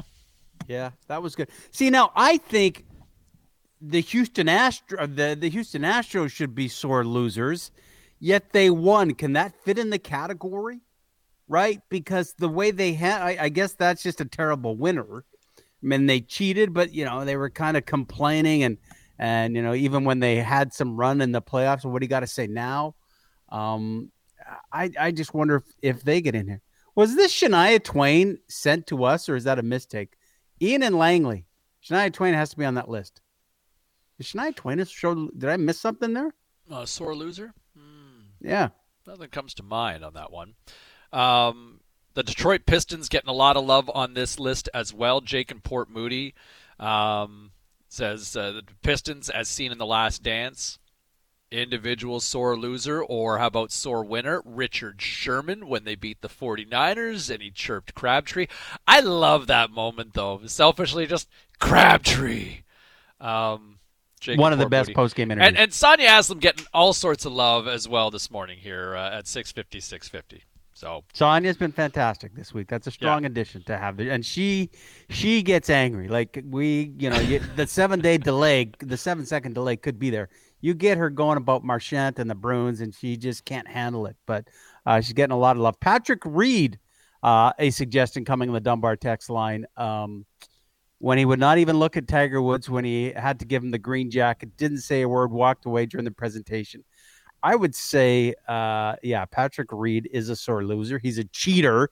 You love him because he's a villain, but I don't know if there's a lot of Patrick Reed fans other than his wife. Not even his family. See, again, villains, right? Villains. Yeah. Kanye West getting some consideration on the Dunbar Lumber text line at 650. Oh my God. And if we can find that, like when he got up in the middle of young Taylor Swift, like when she was just a kid and he gets up there. And Kanye had a legitimate point, right? Like, Single Ladies was an intergalactic hit. And he got up and he's like, Beyonce had like the greatest album of all time. Just totally. But what a jerk. Listen, I'm glad Taylor Swift has had an incredible career. Kanye's just, I don't know, where's he in the ballot here? I bet you there was a few Conway West ballots in the presidential election. Probably took some away. But you're right. That's just a jerk. And you're right. She's a teenager up there having the moment, and he just steals it. I don't know what the bank accounts look like. I'm sure Kanye's still winning. But, here it is, Parrot. We've got it. Greg Ballock's dug it up for us. Here's how it is. Okay. Yo, Taylor, I'm really happy for you. I'm going to let you finish. But Beyonce had one of the best videos of all time. One of the best videos of all time. That was awful. You know what I'm trying to think It was awesome, though, too. It's sore loser, but, it wasn't Beyonce who got up. He kind of advocated for her, so heart was in the right place. You think about if ever there is, and please text us in on the Dunbar Lumber text line at 650, but I can't think of, James, off top of mind. The one sport where you could have a sore loser is one that is judged after 12 rounds, go back 15 rounds, and going that guy got completely ripped off. He won the fight. But it doesn't come to mind a boxer who was a sore loser. Maybe because they always get a rematch, but can you think of anything off the top of your head that goes, yeah, no, sore loser? No, I don't think so. You know what? Here's a submission. Deontay Wilder, right? Deontay Wilder, when he wore that 500-pound armor to the ring and ran out of gas and got his ass knocked out. Which, that fight was earlier this year. That feels like that was 10 years ago, right? And you know, he kind of griped about it. How about Mike Tyson biting Evander Holyfield's ear? There's a sore ass loser right there, isn't it? That's more strategy. Look out, Roy Jones. Yeah. Head fake, Smith bite. Billy Smith. What was our Billy Smith conversation that we just had? Someone say, what were we talking about? As Billy a sore Smith? loser? Oh, that was with Ken Reed. Go in the crease, yeah.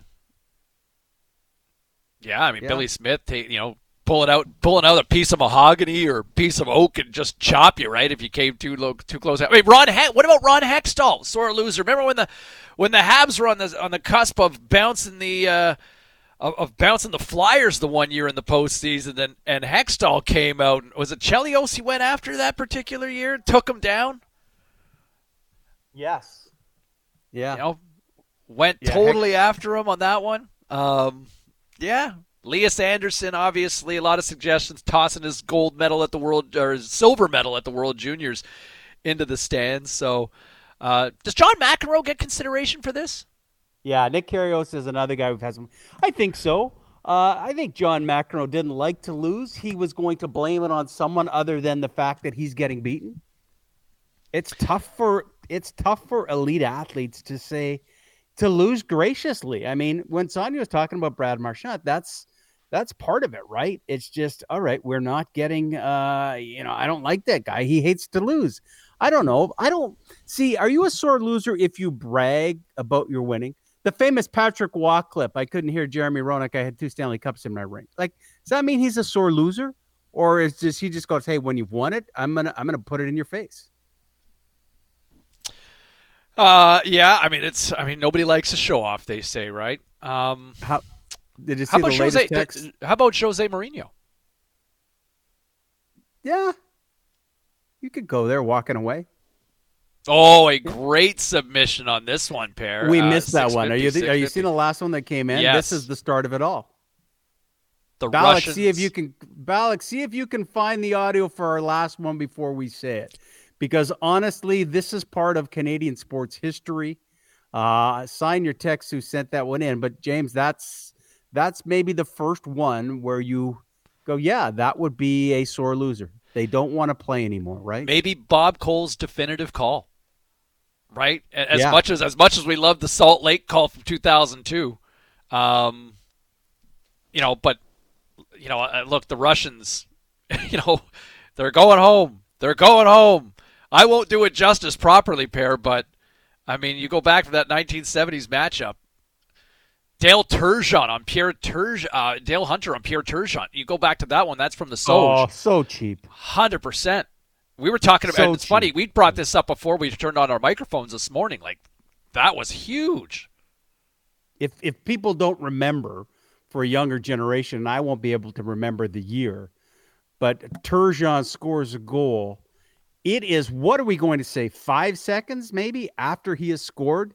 Oh, he's just coasting up late. the boards. Yeah. Arms up, and Dale Hunter comes and hits him and put him out of the series, did he not? Separated his shoulder. Yeah. And took him out, just dirty. And saying that, I would have taken Dale Hunter on my team all day, any day, and I always thought that the Nordiques were never the same once they moved him. But honestly, absolutely awful. Cam Newton, Super Bowl 50, the sulking and the pouting. Yeah. Yeah. There's another classic, Roberto Duran. What's he known for? No mas. Are you a sore loser if you quit? Like if you're getting your ass kicked? I mean, Sonny Liston, right? Same thing.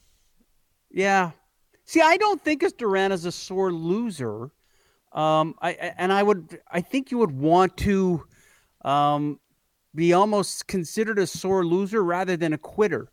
After the Dallas Cowboys game the other day, I think Rodney Harrison after the game said, you know what? The Cowboys quit. And that's the one thing. Didn't Travis Green, and I may get this wrong because I think 2020 has lasted about 45 years already. Was it the past season or earlier where Travis Green used the term soft? Then he went back on that the next day and goes, yeah, no, that didn't mean soft. Man, anytime you're a pro athlete and you're labeled a quitter, I think it hurts more than a sore loser. But I think Duran's a quitter, not a sore loser. Yeah, just more a quitter in that one. Yeah, no, I would agree. Carl also texting in 650, pointing out LeBron didn't shake hands after losing to Detroit or to Orlando, and then Sidney Crosby didn't shake hands after losing to the Red Wings going back in the Cup, 12 years ago now.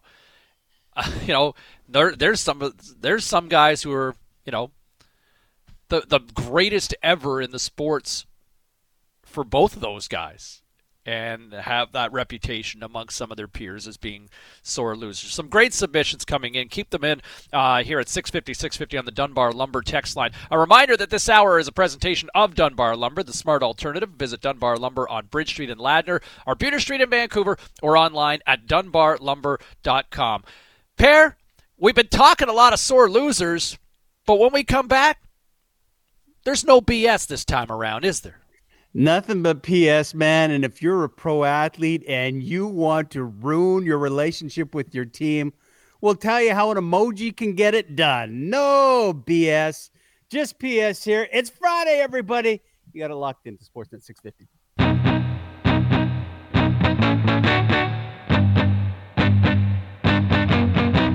This is the starting lineup with James Cebulski and Perry Solkowski on Sportsnet 650. All right, 11 minutes to 8 o'clock. Cebulski here. Perry Solkowski right there. The initials are PS. We decided in the world today there's been a lot of BS, so we call this little segment, What's Going On in the World of Sports? No BS, just PS, everybody. Let's get her going, Mr. Ballack.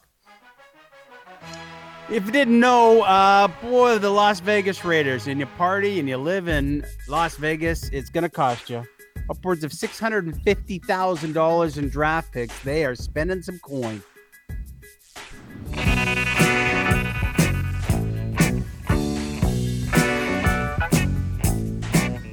Money! $150 for Chucky because he's not wearing a mask. $50,000 for having an unauthorized personnel in the locker room after the game. $165K for maskless players at a fundraiser. Just keeps on going, James. I mean, it's nice to be a rebel, but it's being costly if you're a Las Vegas Raider right now. Over $1 million in fines and losing a draft pick. Like, you didn't get the message the first time when you got handed down a fine. I just, and here's the other thing. Your head coach said he had COVID. Mm-hmm. Don't listen. Starts from the top, man. Attitude reflects leadership. You like to say it. Yes. Big fan of that. P.S. Aunt Becky is struggling in the big house. Any words for Uncle Jesse? Darling, I just hope you're all right. But if you are all right, I'll kill you. I hope Lori Loughlin is all right, but she has started to serve her time. Aunt Becky from the show Full House has been in there. Friends saying, she went in with a brave face this week to serve her time. Hopes to get out before Christmas time, but they say, she's very fearful in there. I have to say, over the last year, I have used this joke on most everything I have emceed. Coming to the podium and saying, yes, I work early in the morning doing radio with James Cebulski. And you may wonder, it might be tough. I'm tired here. It's late at night. But I'm working all I can because our daughter has told us she is going to UCLA. My wife and I aren't worried. I know we can get her there and we'll pay for residence, but I've got to find $100,000 for someone to write her test. Have mercy, as Uncle Jesse would say. P.S. Politics and sports may not be what people want to hear, but boy, you can use sports analogies to explain a lot of things with the U.S. election. If you don't like who's in there, vote them out. That's what election day is all about. The biggest gun we've got is called the ballot box. So if you don't like who's in there, vote them out. It's a great cut. Senate-elect Tommy Tuberville. So he went to the sports analogy yesterday. He's a Republican, explaining what's going on right now to everyone. He said the election results are out of control. It's like the whistle has blown, the game is over, the players have gone home, but the referees are suddenly adding touchdowns to the other team's side of the scoreboard. Of course, we have to throw the flag. Man, that's a little out of touch. A little. P.S. If you're a pro athlete and you take a shot at the front office you work for, likely going to cost you. That's the case for the Atlanta Falcons, one of their players who used emojis in a tweet. Send in the clown. Doug McKinley just emojied a picture of clowns when he was referring to the front office of the Atlanta Falcons. He requested a trade at the trade deadline last year. Apparently, they were offered a second-round pick for him, and the Falcons said, no, we don't want to move him. So what did he do earlier this week? I don't want to play here. Move me. Apparently, as it goes, according to him, they were offered a 5th or 6th round pick for him, and they said, no, we want to keep him here. He's had 17 and a half sacks over the last 2 years. He just said, I want to move. I don't want to play here. They've had good options. Guys in the front office are strictly clowns. He will be fined by the team. Emojis speak words. John Gruden saying, here, welcome to my club. Yeah. Come play for us. You don't need a mask. There you go. No BS, just a bunch of PS this morning. We mentioned it a few minutes ago, Per. We should share it with our listeners, but we talk about sore losers in sports. Here's Bob Cole, 1976. They're going home! They are leaving the ice. They're going to go. The Soviets are leaving. They're going home. They're going home. Yeah, they're going home. Bob Cole, Dick Irvin. Man, what a fun 1-2 punch that was. And a great call. You know, when we were dealing with baseball and the great calls, you know, you always think of Vin Scully and the great call with the Dodgers and Kirk Gibson. He always had the words. Bob had it there too, right? Very simple. They're going home. They were going home. Someone else texting, and this has been a great topic, and keep it coming in on the Dunbar Lumber text line when we're talking about sore losers. Someone said Tanya Harding. Oh, like, you know what I dug they up haven't the lost other day? Yet, but Perry, you know what's funny about that? I just earlier this week I pulled out. I've got a box of old magazines and programs from over the years, and I've got some old SIs from when I subscribed, and the first issue I got when I started subscribing was January of '92, and Muhammad Ali had just turned 50. And I just opened this up the other day. So Ali in '92 had just turned 50, and it was this great cover in the Champ with this birthday cake. And there was a huge article on the back about Tanya Harding and how, you know, she's kind of one of the athletes to keep an eye on going into the Olympics, and how she's got back with her boyfriend Jeff Gillooly, and like, man, like to see how this story's written 2 years earlier to like the greatest gong show in sports history, or at least one of them anyway. Spectacular. Yeah, great to get an issue like that to read it and then go, here's what happened. And then the laces, right? The broken laces during the Olympics to just top it all off. That was the start of reality TV, right?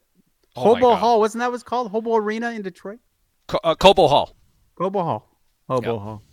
Cobo Hall. Close. Yeah. Keep coming in. Hey, there we go. We'll get into the football side of things. The Cincinnati Bengals, they got a win.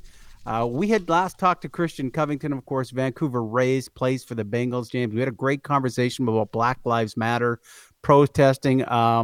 This is good timing considering what's going on south of the border in the last couple of hours. Look forward to that conversation on the other side.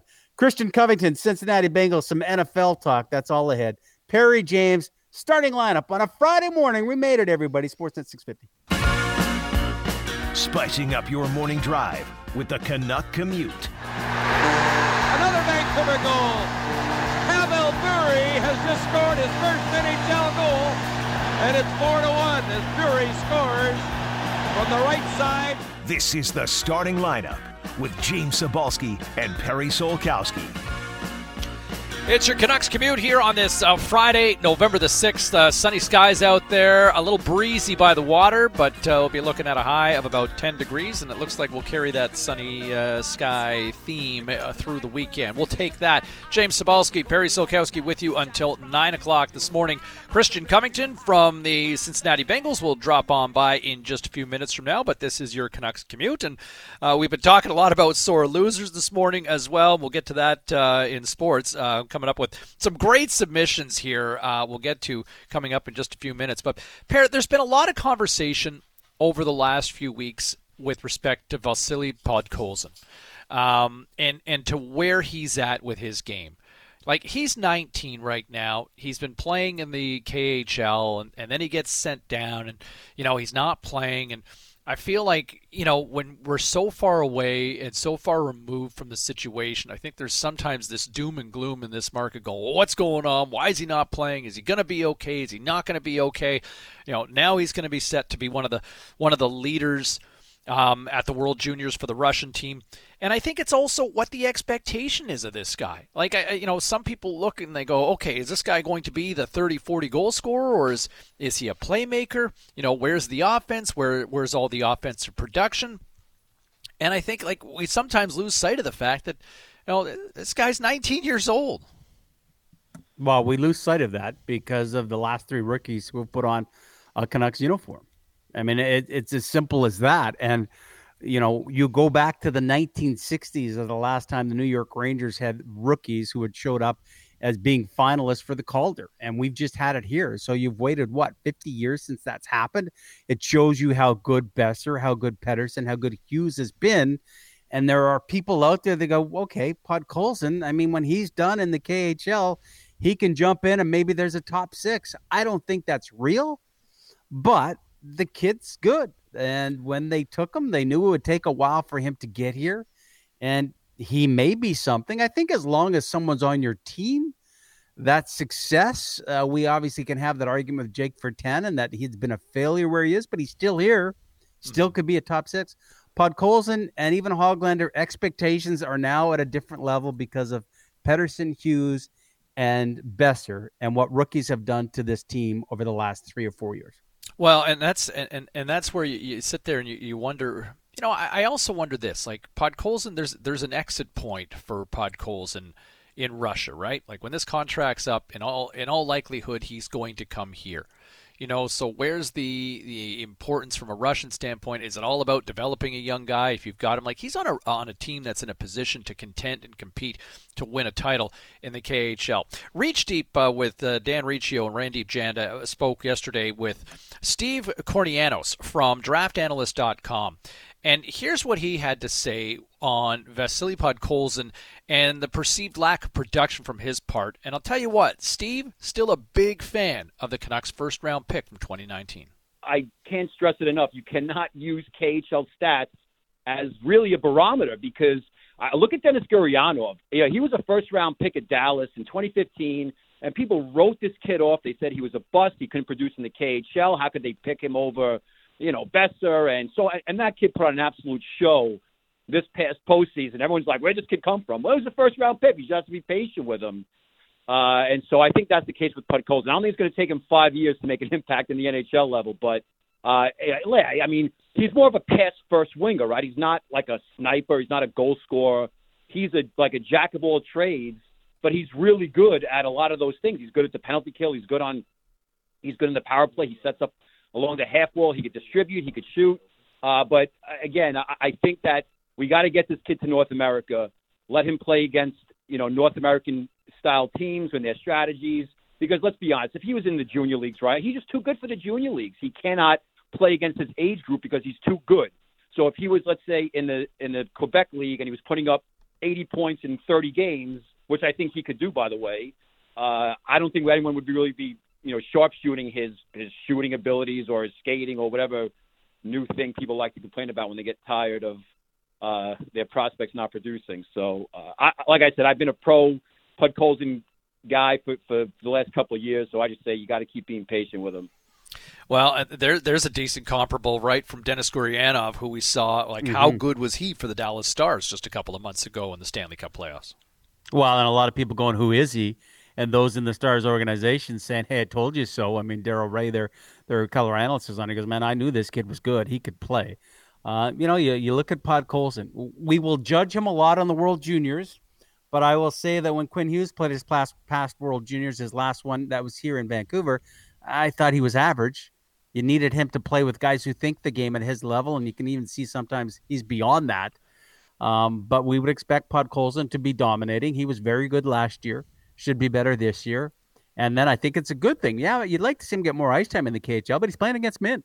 I mean, the KHL is good hockey, so I don't know if the adjustment will be that tough when he gets here to North America. Yeah, no question about that. And so you kind of wait and see, but it's that sort of tweener stage right now. Is he in a position to dominate in the KHL? No. But, I think the point that Steve makes that he's too good for junior, he's playing with men. And the other thing is you're out there practicing with men all the time too, right? Like there's that opportunity. You raised that point about Quinn Hughes in his final year at Michigan. You talk to people around that program, they'd tell you that Quinn Hughes didn't have a very good season. Like the numbers would tell you, he was solid point-a-game player, in the World Juniors and all that, but I think it was a bit of a down year. Whether he had mentally checked out after being drafted or his heart was ready to go to the National Hockey League, whatever the case. But I don't think Michigan saw the best version of Quinn Hughes that final year in Michigan. Now, I think he exceeded expectations his rookie season. He was ready to go when he got to the Vancouver Canucks last season.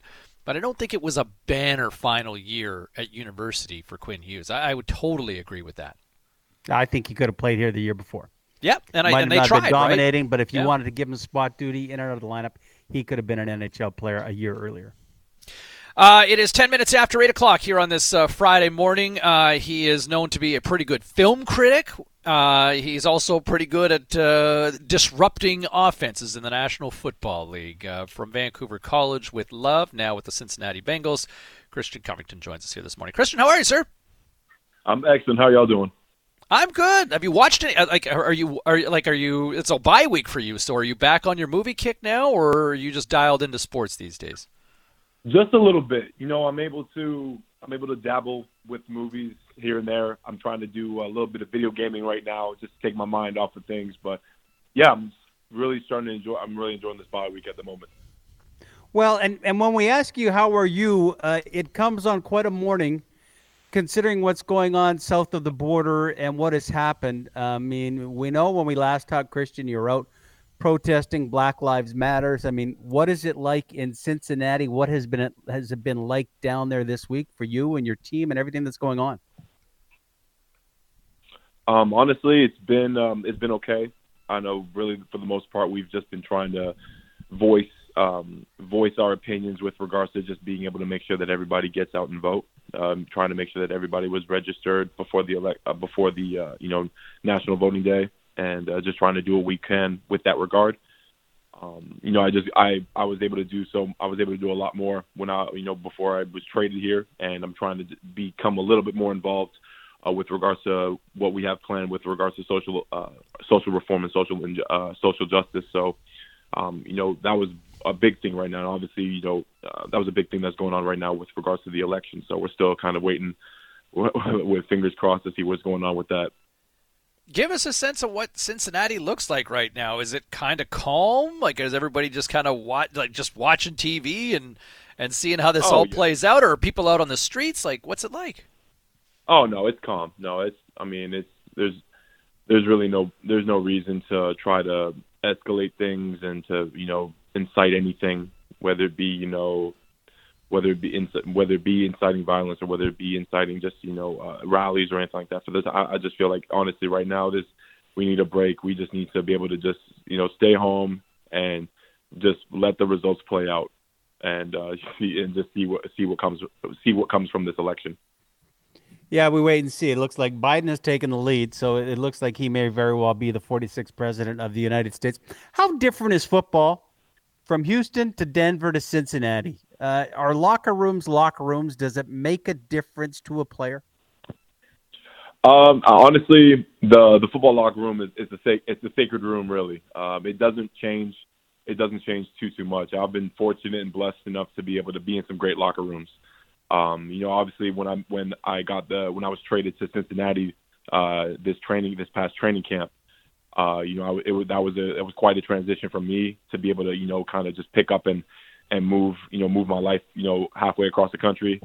But at the same time, to know I was coming to an organization that was kind of, young, on the rise, and just eager, willing to just do whatever it takes to win. That's something that's a great atmosphere to be around in this locker room that I'm in now. And obviously, it doesn't hurt to be on a team where I have former teammates that I've played with on other teams. So that makes the transition and that makes the locker room that much easier to be able to thrive in. Is it a little bit like that first day of school when you walk into a new team and into a locker room? Like, do you get those butterflies going, okay, like, how am I going to fit in here? Like, where's Slater and Zach and Kelly Kapowski and all that? You're trying to figure out the high school politics. Like, is there a little bit of that similarity when you walk into? Yeah, you can say that. It's more so just like, I'm just wanting to see what the vibe is like. Honestly, trying to see how this chemistry is going to go.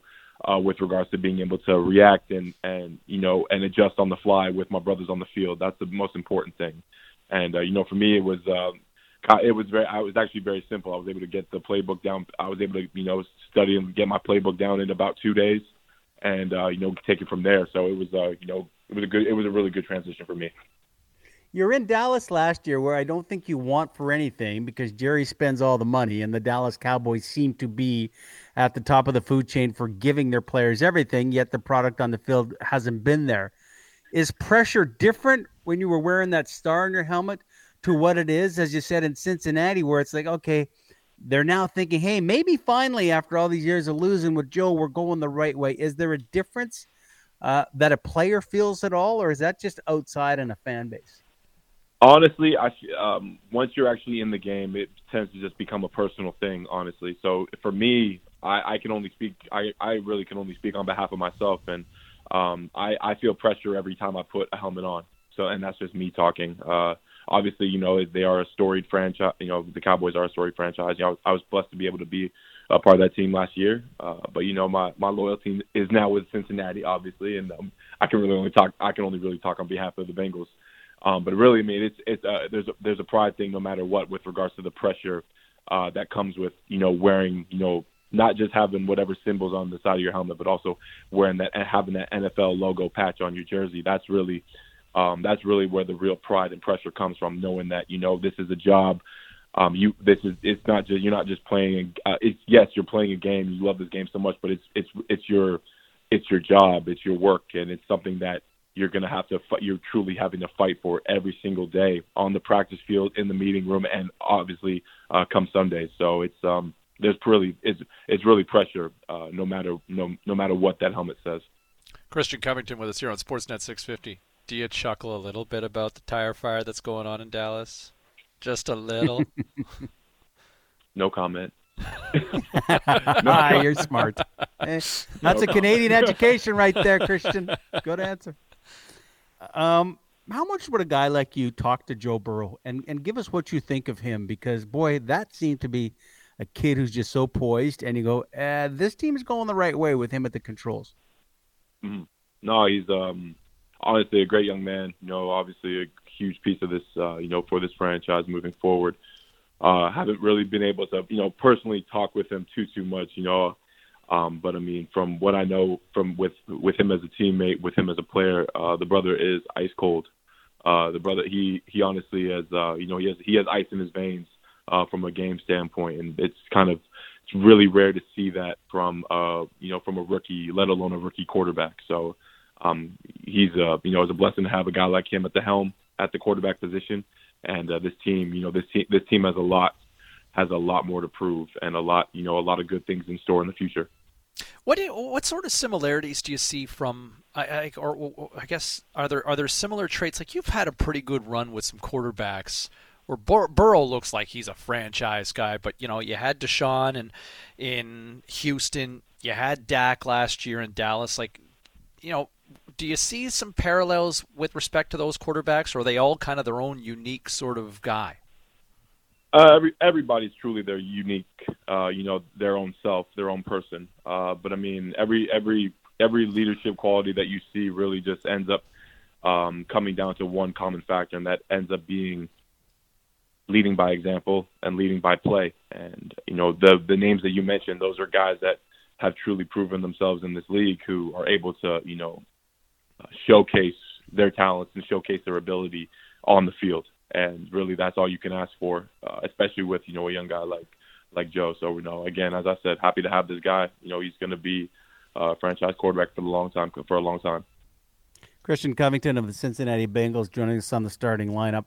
I said on Wednesday as we were doing this show and you find out that the Niners are closing the facility, I said, okay, they're not playing Thursday Night Football. They did.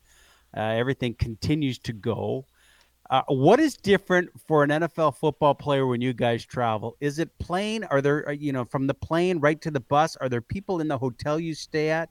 What is different in your world with COVID-19 and the testing that you have to go through, Christian? Basically, everything is on lockdown. You have to truly be. They break it down by tier. So players, we're all on. Players and staff and whatever and coaches, we're all on different tiers. But basically, everything is really on lockdown come game day, come traveling. Obviously, whenever we're traveling away, whether it be, the hotel, the bus travel, whatever it be, everybody is, everybody basically has to check in and check out, lock in, lock out. No visitors, obviously. Well, that's obviously a rule, but there's no being able to go out of the hotel, leave the hotel, see family, see friends, have friends and family come to the lobby. There are no chances taken, and it's really the right call. They're doing everything that they can possible to limit the amount of contact that we have from just people and potential problems, and just trying to prevent any potential problems from arising. And it's different. But I mean, at the same time, this is something that has to happen. This is something that needs to be done in order to be able to, prolong this game and prolong this season. And I'm willing to sacrifice and go through jump over any hurdles to be able to have the season be played out. Christian, you look in the last few years. If you go back even 5 years ago, you're kind of a unicorn in some respects as a Canadian playing in the National Football League. And now all of a sudden, you look at the rise here in the last couple of years. Chase Claypool's making a name for himself suddenly with the Steelers. Chuba Hubbard's obviously making a lot of noise in the NCAA. What does it mean to you to see more and more prominent Canadians featured in prominent roles in football now here south of the border? Oh, it's huge. It really is huge. It lets you know that talent is everywhere. And, I mean, speaking on from a personal level, if you have the talent, they will find you. And it's just honestly just so – it's humbling. It's awesome. It's just amazing to know that, to be able to come from a country like Canada and personally, to come from a city like Vancouver, it's truly just awesome to be able to know that, guys like us who, put the work in, sacrifice, and are able to, have this common goal and common work ethic to be able to try to achieve these dreams. Anything is truly possible. And to be able to see the amount of guys who are truly starting to get more notice, the amount of guys that are truly starting to become recognized and are able to take their talents, south of the border. It's truly remarkable. It's a blessing. And I mean, honestly, I'm just proud. I'm proud of these young. I'm proud of these young guys, man. Because is there like a Canadian brotherhood? Up there. I mean, you hear about that in Major League Baseball because Canadians kind of dotted all over the place. Like I don't know if you know Chase or any of that. I know there was a Canadian, is it Ladouceur, that's been in Dallas forever. Is there a Canadian brotherhood in the NFL? Honestly, there really is. With these young guys, I haven't had the good fortune to meet them yet. Obviously, I'm going to meet Chase next week when we play the Steelers after this bye week. But I mean, other than that, the other guys, the other Canadians in this league, obviously I played with Luke Wilson in college, so that's an automatic connection. Tyrone Crawford in Dallas, that's my brother. Ilianku, he just got, he's another brother, a good brother in this league. We know each other. We played on multiple teams, but I mean, that right there, it's huge. As you said, there is the brotherhood thing. We know where we come from. We know the journey is hard. We know that it's an uphill battle from where we started, and it's just awesome to be able to have that a little something extra in the locker room, especially if one of your teammates is also as a fellow Canadian. It's always awesome to have that connection. You still get chirped for being the Canadian though in an NFL locker room. I feel like absolutely. Hey, give us a scouting report. Seahawk fans excited to see Carlos Dunlap on the weekend. What do they got? They're getting a good, talented veteran brother, man. Wish him all the best. Thank you for this. Always appreciate it. I know we had the Bengals game on TV the other day, and we seen you out there. Changed the number, though, didn't you? Yeah, a little bit. A little change up. You went 99, no? Yeah, actually, it was the number assigned to me. So that's so Canadian, Christian. Oh, it's very Canadian. That's so Canadian. No, so it wasn't you going, hey, we're going to have 95, because I thought 99, nice statement, kid. Oh no, it's at that point it was a lot had happened during that trade. So for me, I was just happy to be on the team, be able to contribute, to be able to play and start. I would have wore any number that they had given me. So it's at this time, a number is a number. I'm blessed to be able to play in the NFL. Stretch, nice to catch up. You. Thanks, big man. Appreciate it. Keep playing. Thank you, guys. Gretzky and Covington, both 99s. Love it. Christian Covington from the Cincinnati Bengals joining us here on this Friday morning on Sportsnet 650. All right, 24 minutes after 8 o'clock here on this Friday morning. Still to come, a lot of people texting in at the Dunbar Lumber text line at 650. We've been talking about the biggest sore losers in sports after inspired by a pretty good rant by somebody who's on the cusp of losing yesterday. We'll get to some more of those submissions. Some surprising ones, some hometown kids getting called out as well. We'll get to all of it next right here on your home of Vancouver hockey, Sportsnet 650.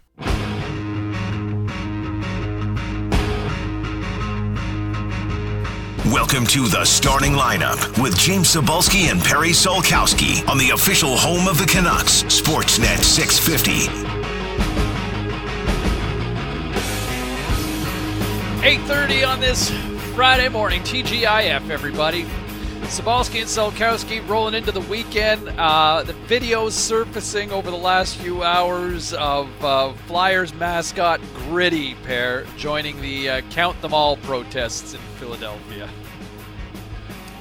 Boy, if there's a sports city in North America that gets ripped more, it's probably not Philadelphia. The fans, the booing of Santa Claus, but for an awful lot of people in the U.S., it was Philly. I've seen videos of Rocky, climbing the stairs. Like, you needed us to come through in the 15th round, and we're here for you. We were gritty. We got it done. City of brotherly love.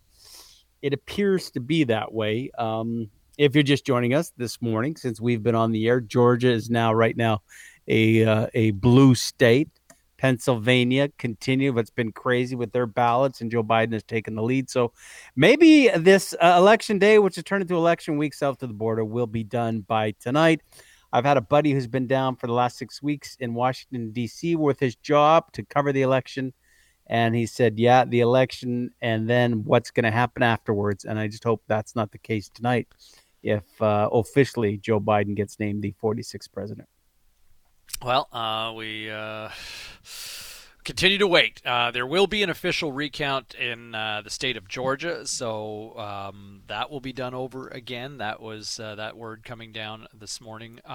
But, Trump, in a lot of ways, hey, look, it just seems so contradictory in some respects how he is trying to discount votes that were mail-in votes, but nevertheless, there will be a process, and we'll wait and see.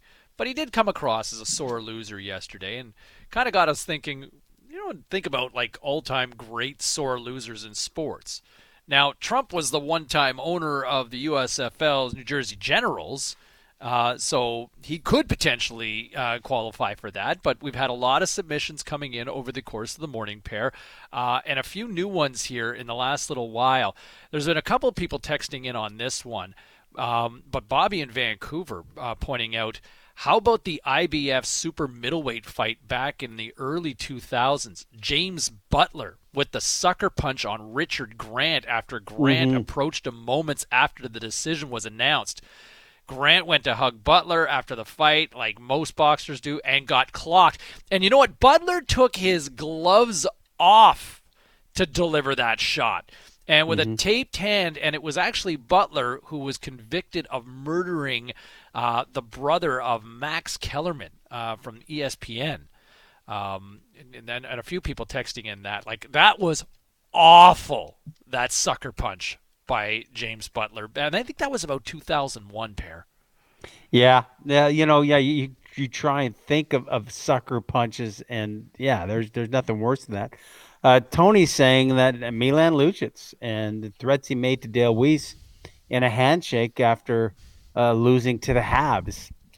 There's an awful lot of emotion that gets in there. How about this one, James? I will refer to you with regards to the Montreal screw job, but was Bret Hart a sore loser? Oh man, I was always on Team Bret. But I mean, the fact that wrestling is a work, and was leaving to go to the competition and didn't want to lose in Canada, or specifically Montreal, it seemed to be I think it's a little bit of a sore loser. I guess you can make a case. I don't want to call Bret Hart a sore loser, though, man. I was always on Team Bret.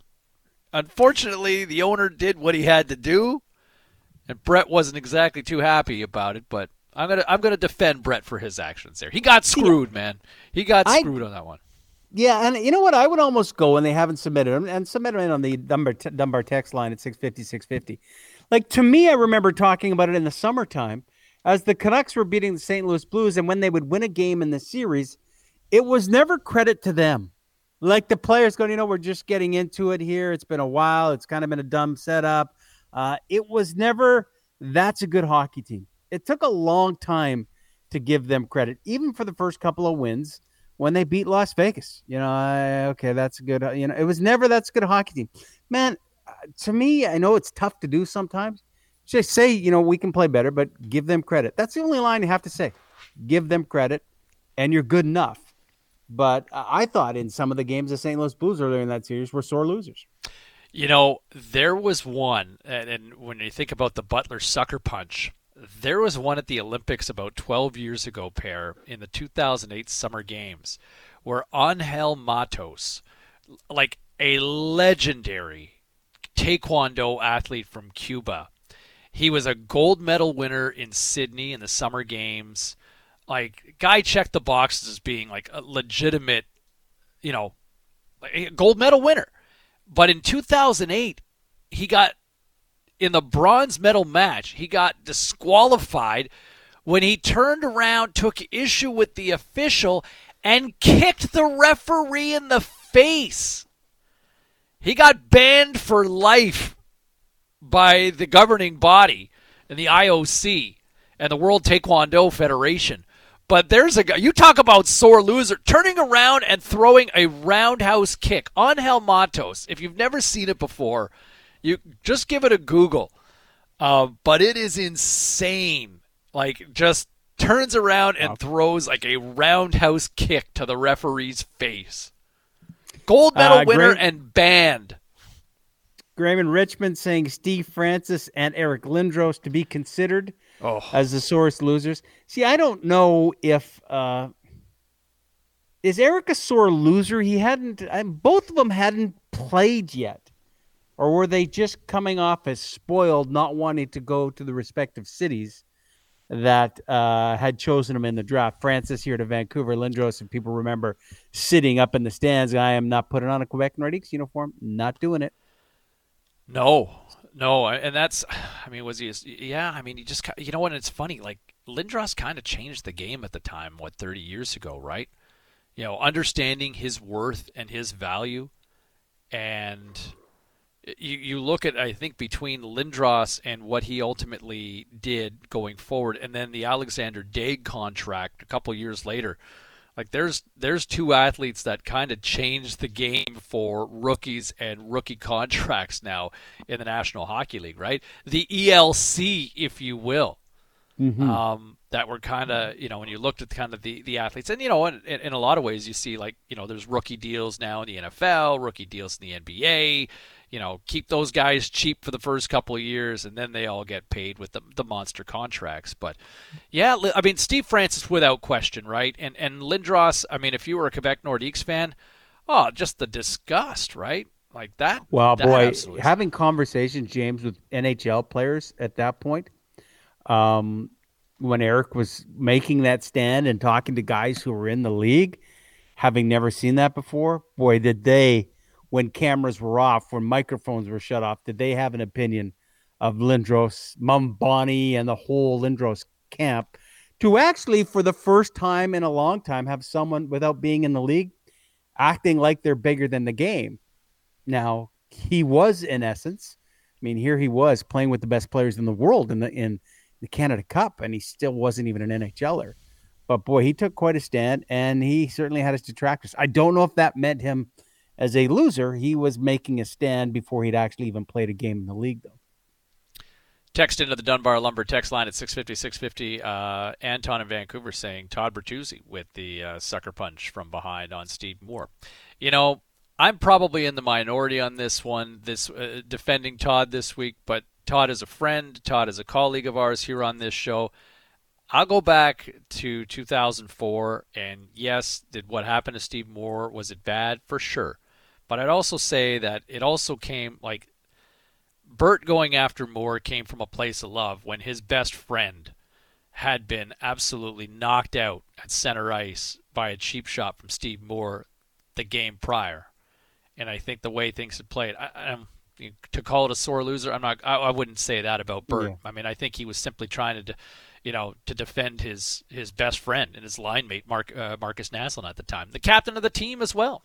Yeah, no, he did it fast. We won't get into it and the results of it all. But Vic saying John Elway.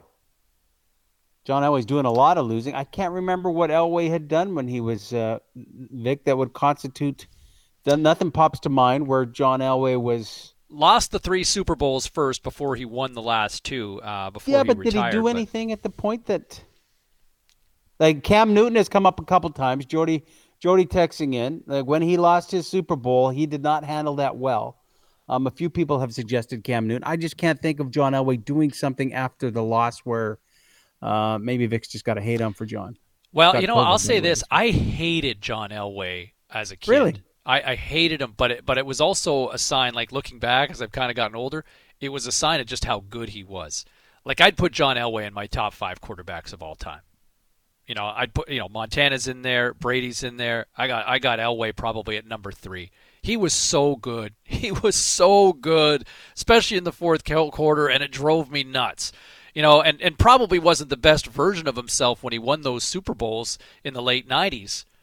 But Elway was, oh my God, he was so good. Man, just ask anybody who was a Cleveland Browns fan in the 1980s. And Vic's going back to Vic's going back to the draft, which Eli Manning, the same thing could be considered. Eli didn't want to go to San Diego with the Colts. He goes to New York, but you're right. Elway didn't want to go to Indianapolis, so they were making that deal. So yeah, it's true. Pistons getting a lot of love here too. That's fresh off the fact that The Last Dance came out.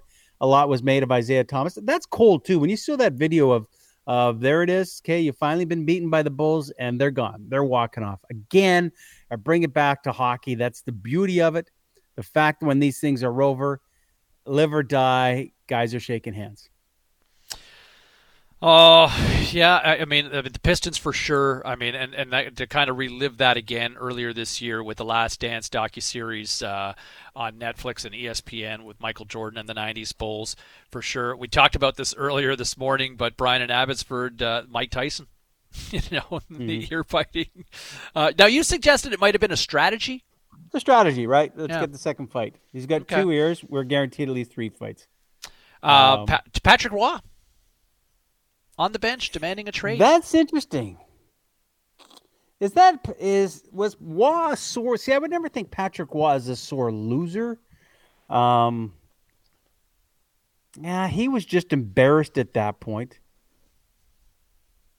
Tony with a great one. How about Matt Murray after Besser scores on him? Said he was lucky. Yeah, I see. To me, that's a sore loser. That's fun. But yeah, you're a sore loser. You can't give someone any credit.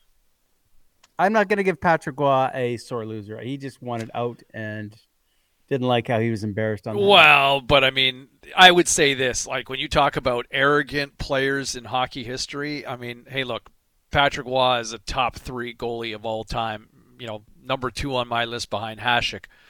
But man, oh man, like you talk about, arrogance, high maintenance, Patrick Waugh is the kind of guy that you can say, hey, nice job out there, Patrick. I know. Oh yeah, he would always end every scrum. You're welcome. Yeah, thanks. I guess I normally say thanks. Hey, this is fresh, and we forgot about it. Remember, it happened about 45 years ago when Drew Doughty called the Vancouver Canucks a team like that. That's a sore loser. You just got beat. Hey, what'd you think? How do we lose to a team like that? That's a sore loser. Very well done. Sign your text, everybody.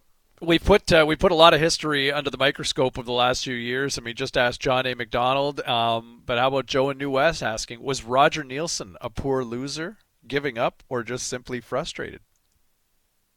An innovator, man. Where else? Got a statue, man. You can't be a sore loser if they built a statue for you. Yeah. Captain Video. That was a great tactic. Dude, I mean, frustrated. It's like 40 years later, we're talking like, who is it? Like, what team, what franchise, what city doesn't wave white towels or yellow towels in Pittsburgh? I mean, the terrible towel. I mean, it's all over the place. But it wasn't pointed at the opposition. It was pointed at the referees, right? I don't think he was going, Chicago's really good. I don't know what the post-game comments would have been, but I don't take your team getting beat when you're kind of on the officials. Right. And I think Nielsen at that point, he was frustrated at the refereeing. I don't think that symbol was, I give up, our team's bad. I wouldn't go there with that. 650, it's the Dunbar Lumber text line. It's hopping right now. Some final thoughts before we turn things over to Scotty at the top of the clock next, right here on Sportsnet 650.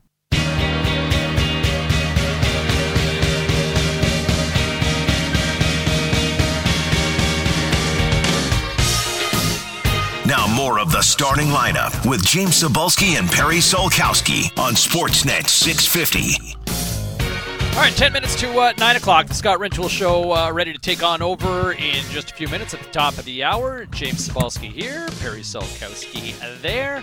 Somebody texting in at the Dunbar Lumber text line at 650 pair, trying to straighten us out and get your facts straight. Eric Lindros did not want to play for the Nordiques. He did not want to play for Nordiques owner Marcel Aubut, which I guess if you look at history in the last few years, the Big E was right about Marcel Aubut, who was certainly exposed as the head of the Canadian Olympic Committee in the last couple of years. Yeah. Well, if the guy owns the team or if he's part of the team running the team, it's different. I don't know. We had our facts that wrong there, but okay, he wasn't going to Quebec. He wasn't going to Quebec. The point is he wasn't going to the Nordiques. Yes, exactly. Tom Brady, him LeBron going to James, Philly, created Quebec on their way to Colorado, which is a franchise, and Joe Sakic going in, I would say, as Mr. Hockey in Denver, Colorado, for not only what he did on the ice, but what he's doing now, because he may, I don't know how many guys would have won a Stanley Cup and then a Stanley Cup as a GM, but wouldn't you think that's coming up next for Joe Sakic in the next little bit, quite possibly? Yeah. I don't know how big that list would be. Yeah, no, I think Stevie Yzerman wouldn't have had it, should have, didn't. I think part of the charm for, we talk about sore losers, you look at Ali, and I think part of the charm and part of the appeal, there's a great documentary on the relationship he had with Dick Cavett and all the appearances that Ali had made on his show, which you can check out on, I believe it's on Crave. And just how Ali was the guy who was all hyperbole and hype selling a fight. I'm going to knock out this bum. I'll do this and that. But when Ali lost, like, there was no sore loser. Right? Like, it was always like, I lost. Like, he was always humble and gracious in defeat. And I think that probably endeared him even more to fans after losing compared to, like, we talk about some of the GOATs, like LeBron James. Scott Rintoul pointing out that, LeBron refusing to shake hands, against Orlando when they lost and justified it, saying, I don't accept losing, where Sidney Crosby didn't do the same thing against Detroit, but Sid kind of later admitted, you know what, that was a mistake on my part.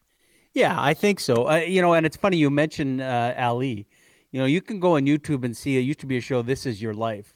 And so Ali's retired by then, or they're having their This Is Your Life. And they have, someone's voice speaking. And it was Joe Frazier. And boy, the love that they had for each other, the admiration they have for each other. When you talk about the boxing greats, and wasn't George Foreman just won his title this week when you go back, when he beat Michael Moore? That great rivalry in the 70s of the heavyweights, so much respect for each other. So much respect for each other away from the ring. No sore losers there. Fair enough.